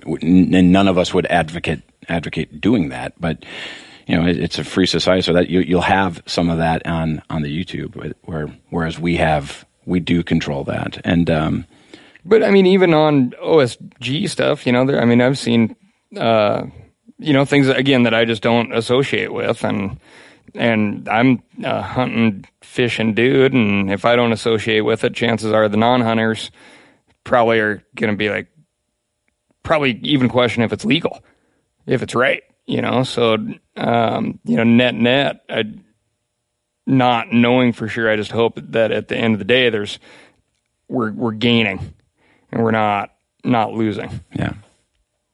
Yeah. There's not much of a concluder, just a thought. No, man, I'm digging that concluder though. I like it. It's provocative.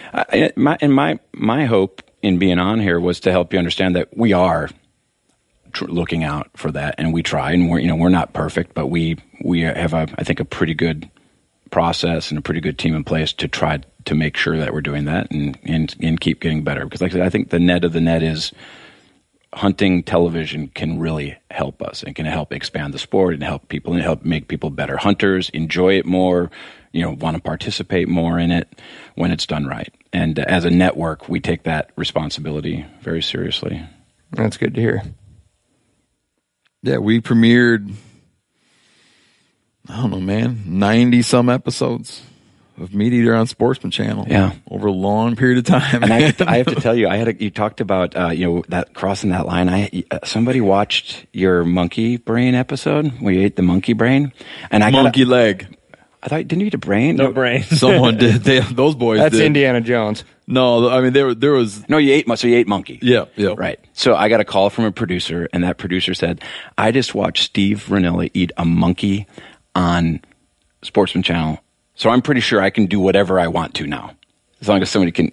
But I would come in, and it winds up being a very different situation. Not different, but it's like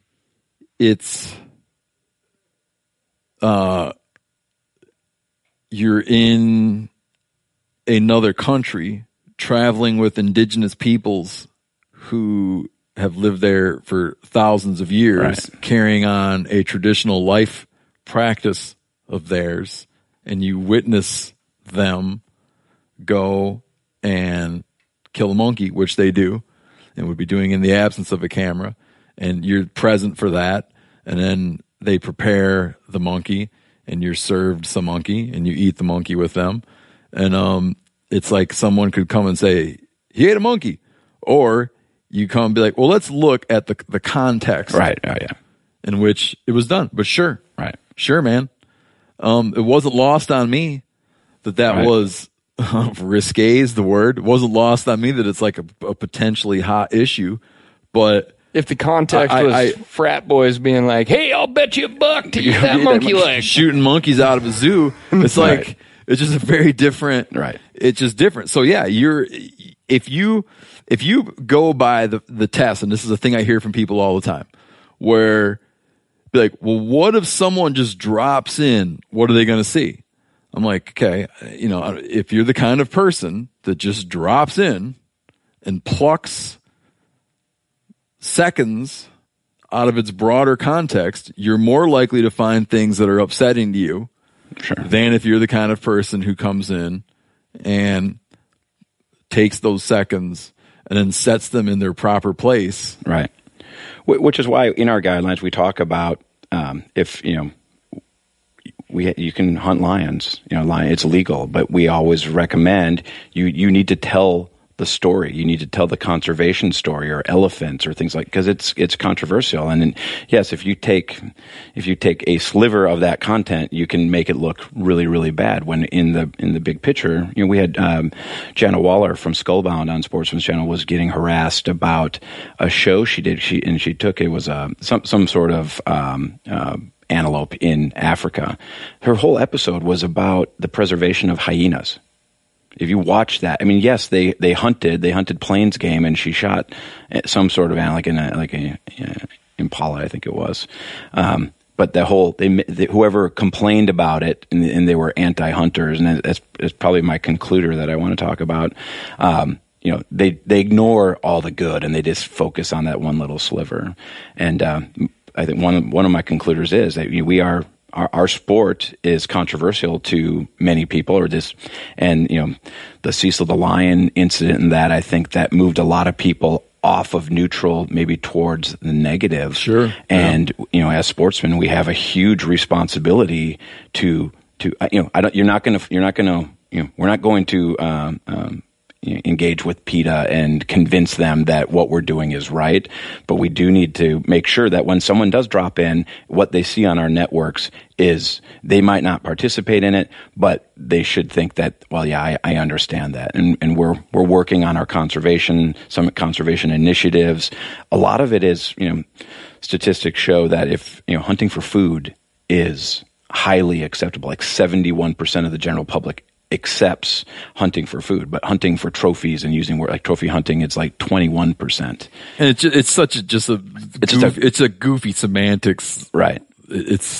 So my concluder is I've seen in those cases, and in the cases of where the producers had issues, we tend to do a lot of infighting, and like the anti-hunters, they don't need to engage with us because in many cases we're our own worst enemy in those situations, and so as a network we want to try to help be a positive force and bring people together and educate people about our passion and the good things about hunting and it's not just the kill. And it's another thing I'll say in our guidelines. We don't say that you need to shoot big animals or you need to. In fact, we never say that.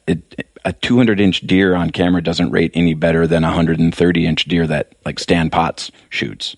Is that right? No, it doesn't. It doesn't drive ratings. I think advertisers want that because they want their products to be associated with extra successure. Right, exactly. Yeah. But then we're not focused on that. We want more of the authentic experience in that. So, we just want. It'd be nice.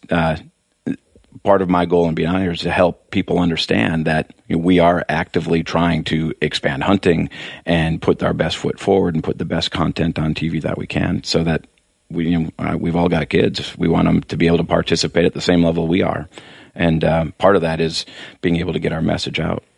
And it comes with a certain amount of risk. Yeah, Yanni. On that note.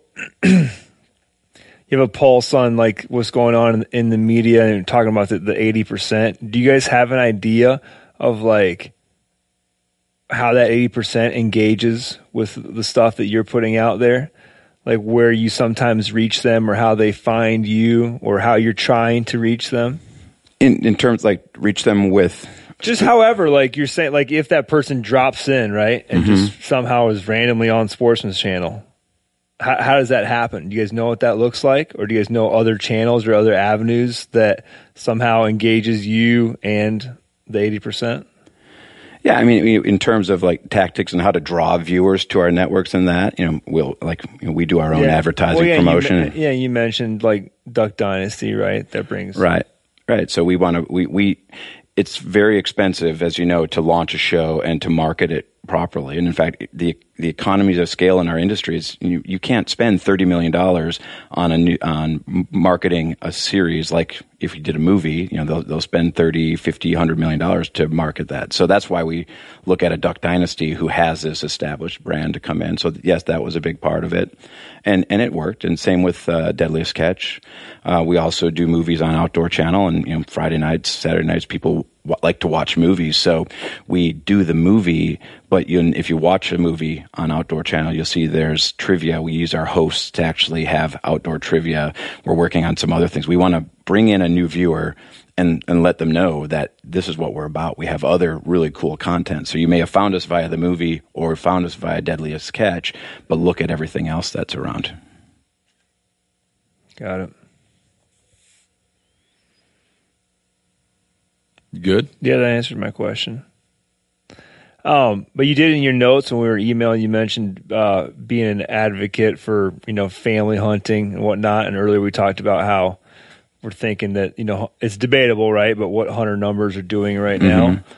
What's going on with you guys that or what do you see, even if it's not you guys, but what do you see, what do you feel like is working the best to bring on new hunters. Do you kind of want to ask why you're not seeing more squirrel hunting? Is that the small game versus the big? No, that's not my question. Oh, okay. We do have squirrel hunting on hunt. Jackie Bushman has a squirrel hunting competition every year. Nice. Oh, really? Yeah. Air gun. It's an air gun competition. Look into that. Yeah. But you know what I mean? Like, there's probably a lot of people doing a lot of different things to bring in more hunters to grow the sport, and you probably get to kind of see all of it. Is there something you can point out that you say, man, that seems to really be working? Well, we use all of our social media channels and all of our print and digital channels to put the best foot forward for hunting and bringing kids hunting and that. And our CEO, he advocates to producers to push more of that in your show. But by showing images and really airing hunts that help people understand how they can participate. I have had an interesting conversation with a guy, and I won't say what state he's from because I don't want to blow his cover. But we were talking about hunting numbers and using licenses as a measure for participation.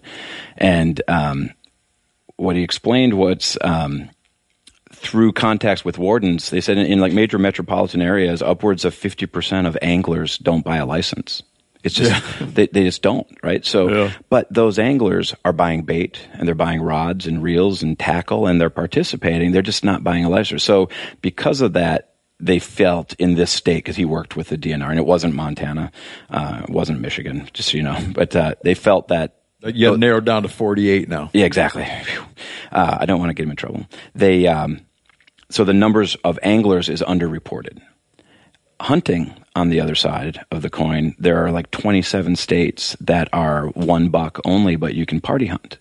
So guys are buying tags for their wives, their daughter, or their mother, so they can have extra buck tags in their camp, essentially.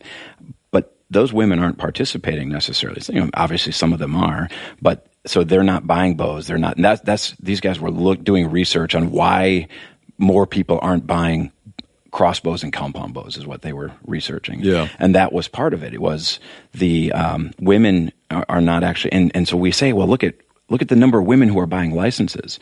Well, not 100. I'm not saying that it's like 90% aren't participating. I know there are more women participating in hunting than previously, but they think it's overstated because of that.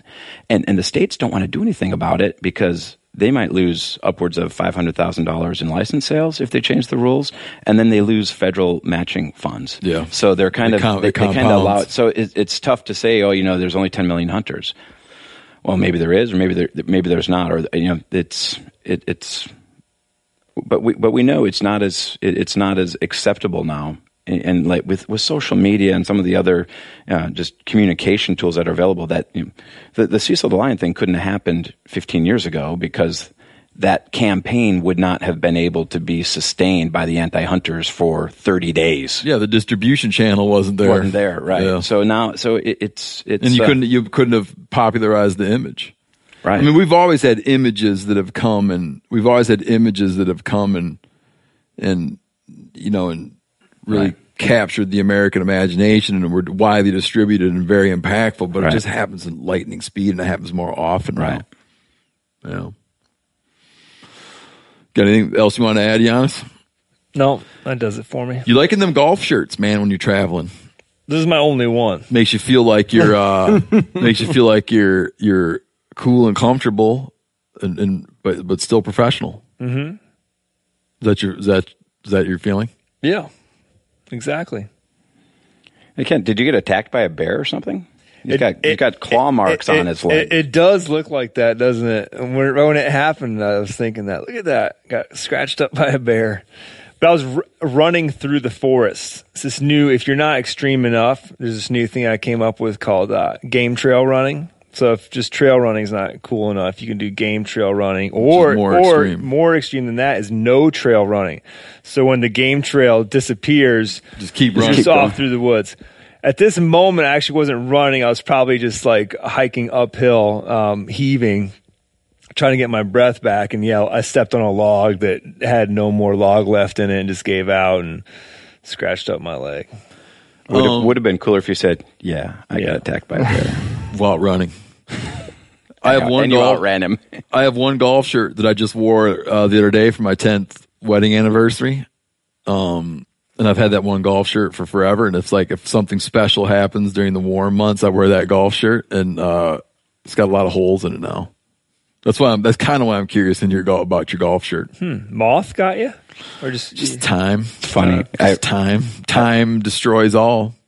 I brought you guys golf shirts as a gift. Really? Yeah. And I'm not even lying. So when I hit my 20th anniversary, I'm putting that bad boy on. Are these known as golf shirts? I always called them polo shirts because I think like everybody when we were kids. When I see a shirt, like, to be frank, when I see a shirt like that, I think that person likes to golf. Polo shirt. That's what a polo shirt is? Well, because it used to that when short we were sleeve kids. collared shirt. It's a polo shirt if it's got long sleeves. Don't they wear long sleeves? Nah, it's a rugby shirt. You're right. That's a polo shirt? It's a polo. But a polo shirt was because from- it's like Kleenex is a tissue. Right, it was This Ralph is a polo Lauren. shirt because Ralph Lauren had the little polo by Ralph dude Lauren. on it. Yeah. That little guy on Not a because they actually wore them. Well, I'll sort it out later. do my own research. Thank you. I'll sort this one out after the show. He does have a trout on there, and it's clearly Patagonia. So I don't think that's a golf shirt.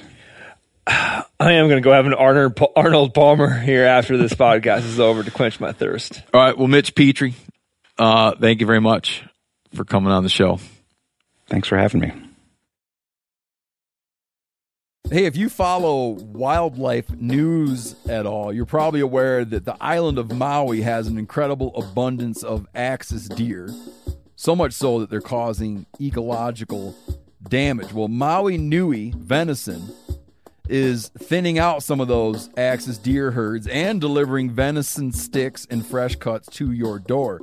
Visit MauiNuiVenison.com. That's MAUINUI venison.com. Use promo code MeatEater for 20% off your order. You never want to find yourself out on the water fishing without your essentials. So it's best to always pack a Columbia PFG Solar Stream Elite hoodie to protect against the sun. Man, I was just in Hawaii and I had my Columbia PFG Solar Stream Elite hoodie with me. And here's the deal. We're in and out of the water all the time, getting in to go spearfishing, getting out, taking the kids to the beach. I'm not going to mess around all day putting sunscreen on, then having to get washed off. I just run a hoodie. Columbia PFG has a lot of great gear. So before you head out on the water, head over to Columbia.com/PFG to shop their performance fishing gear.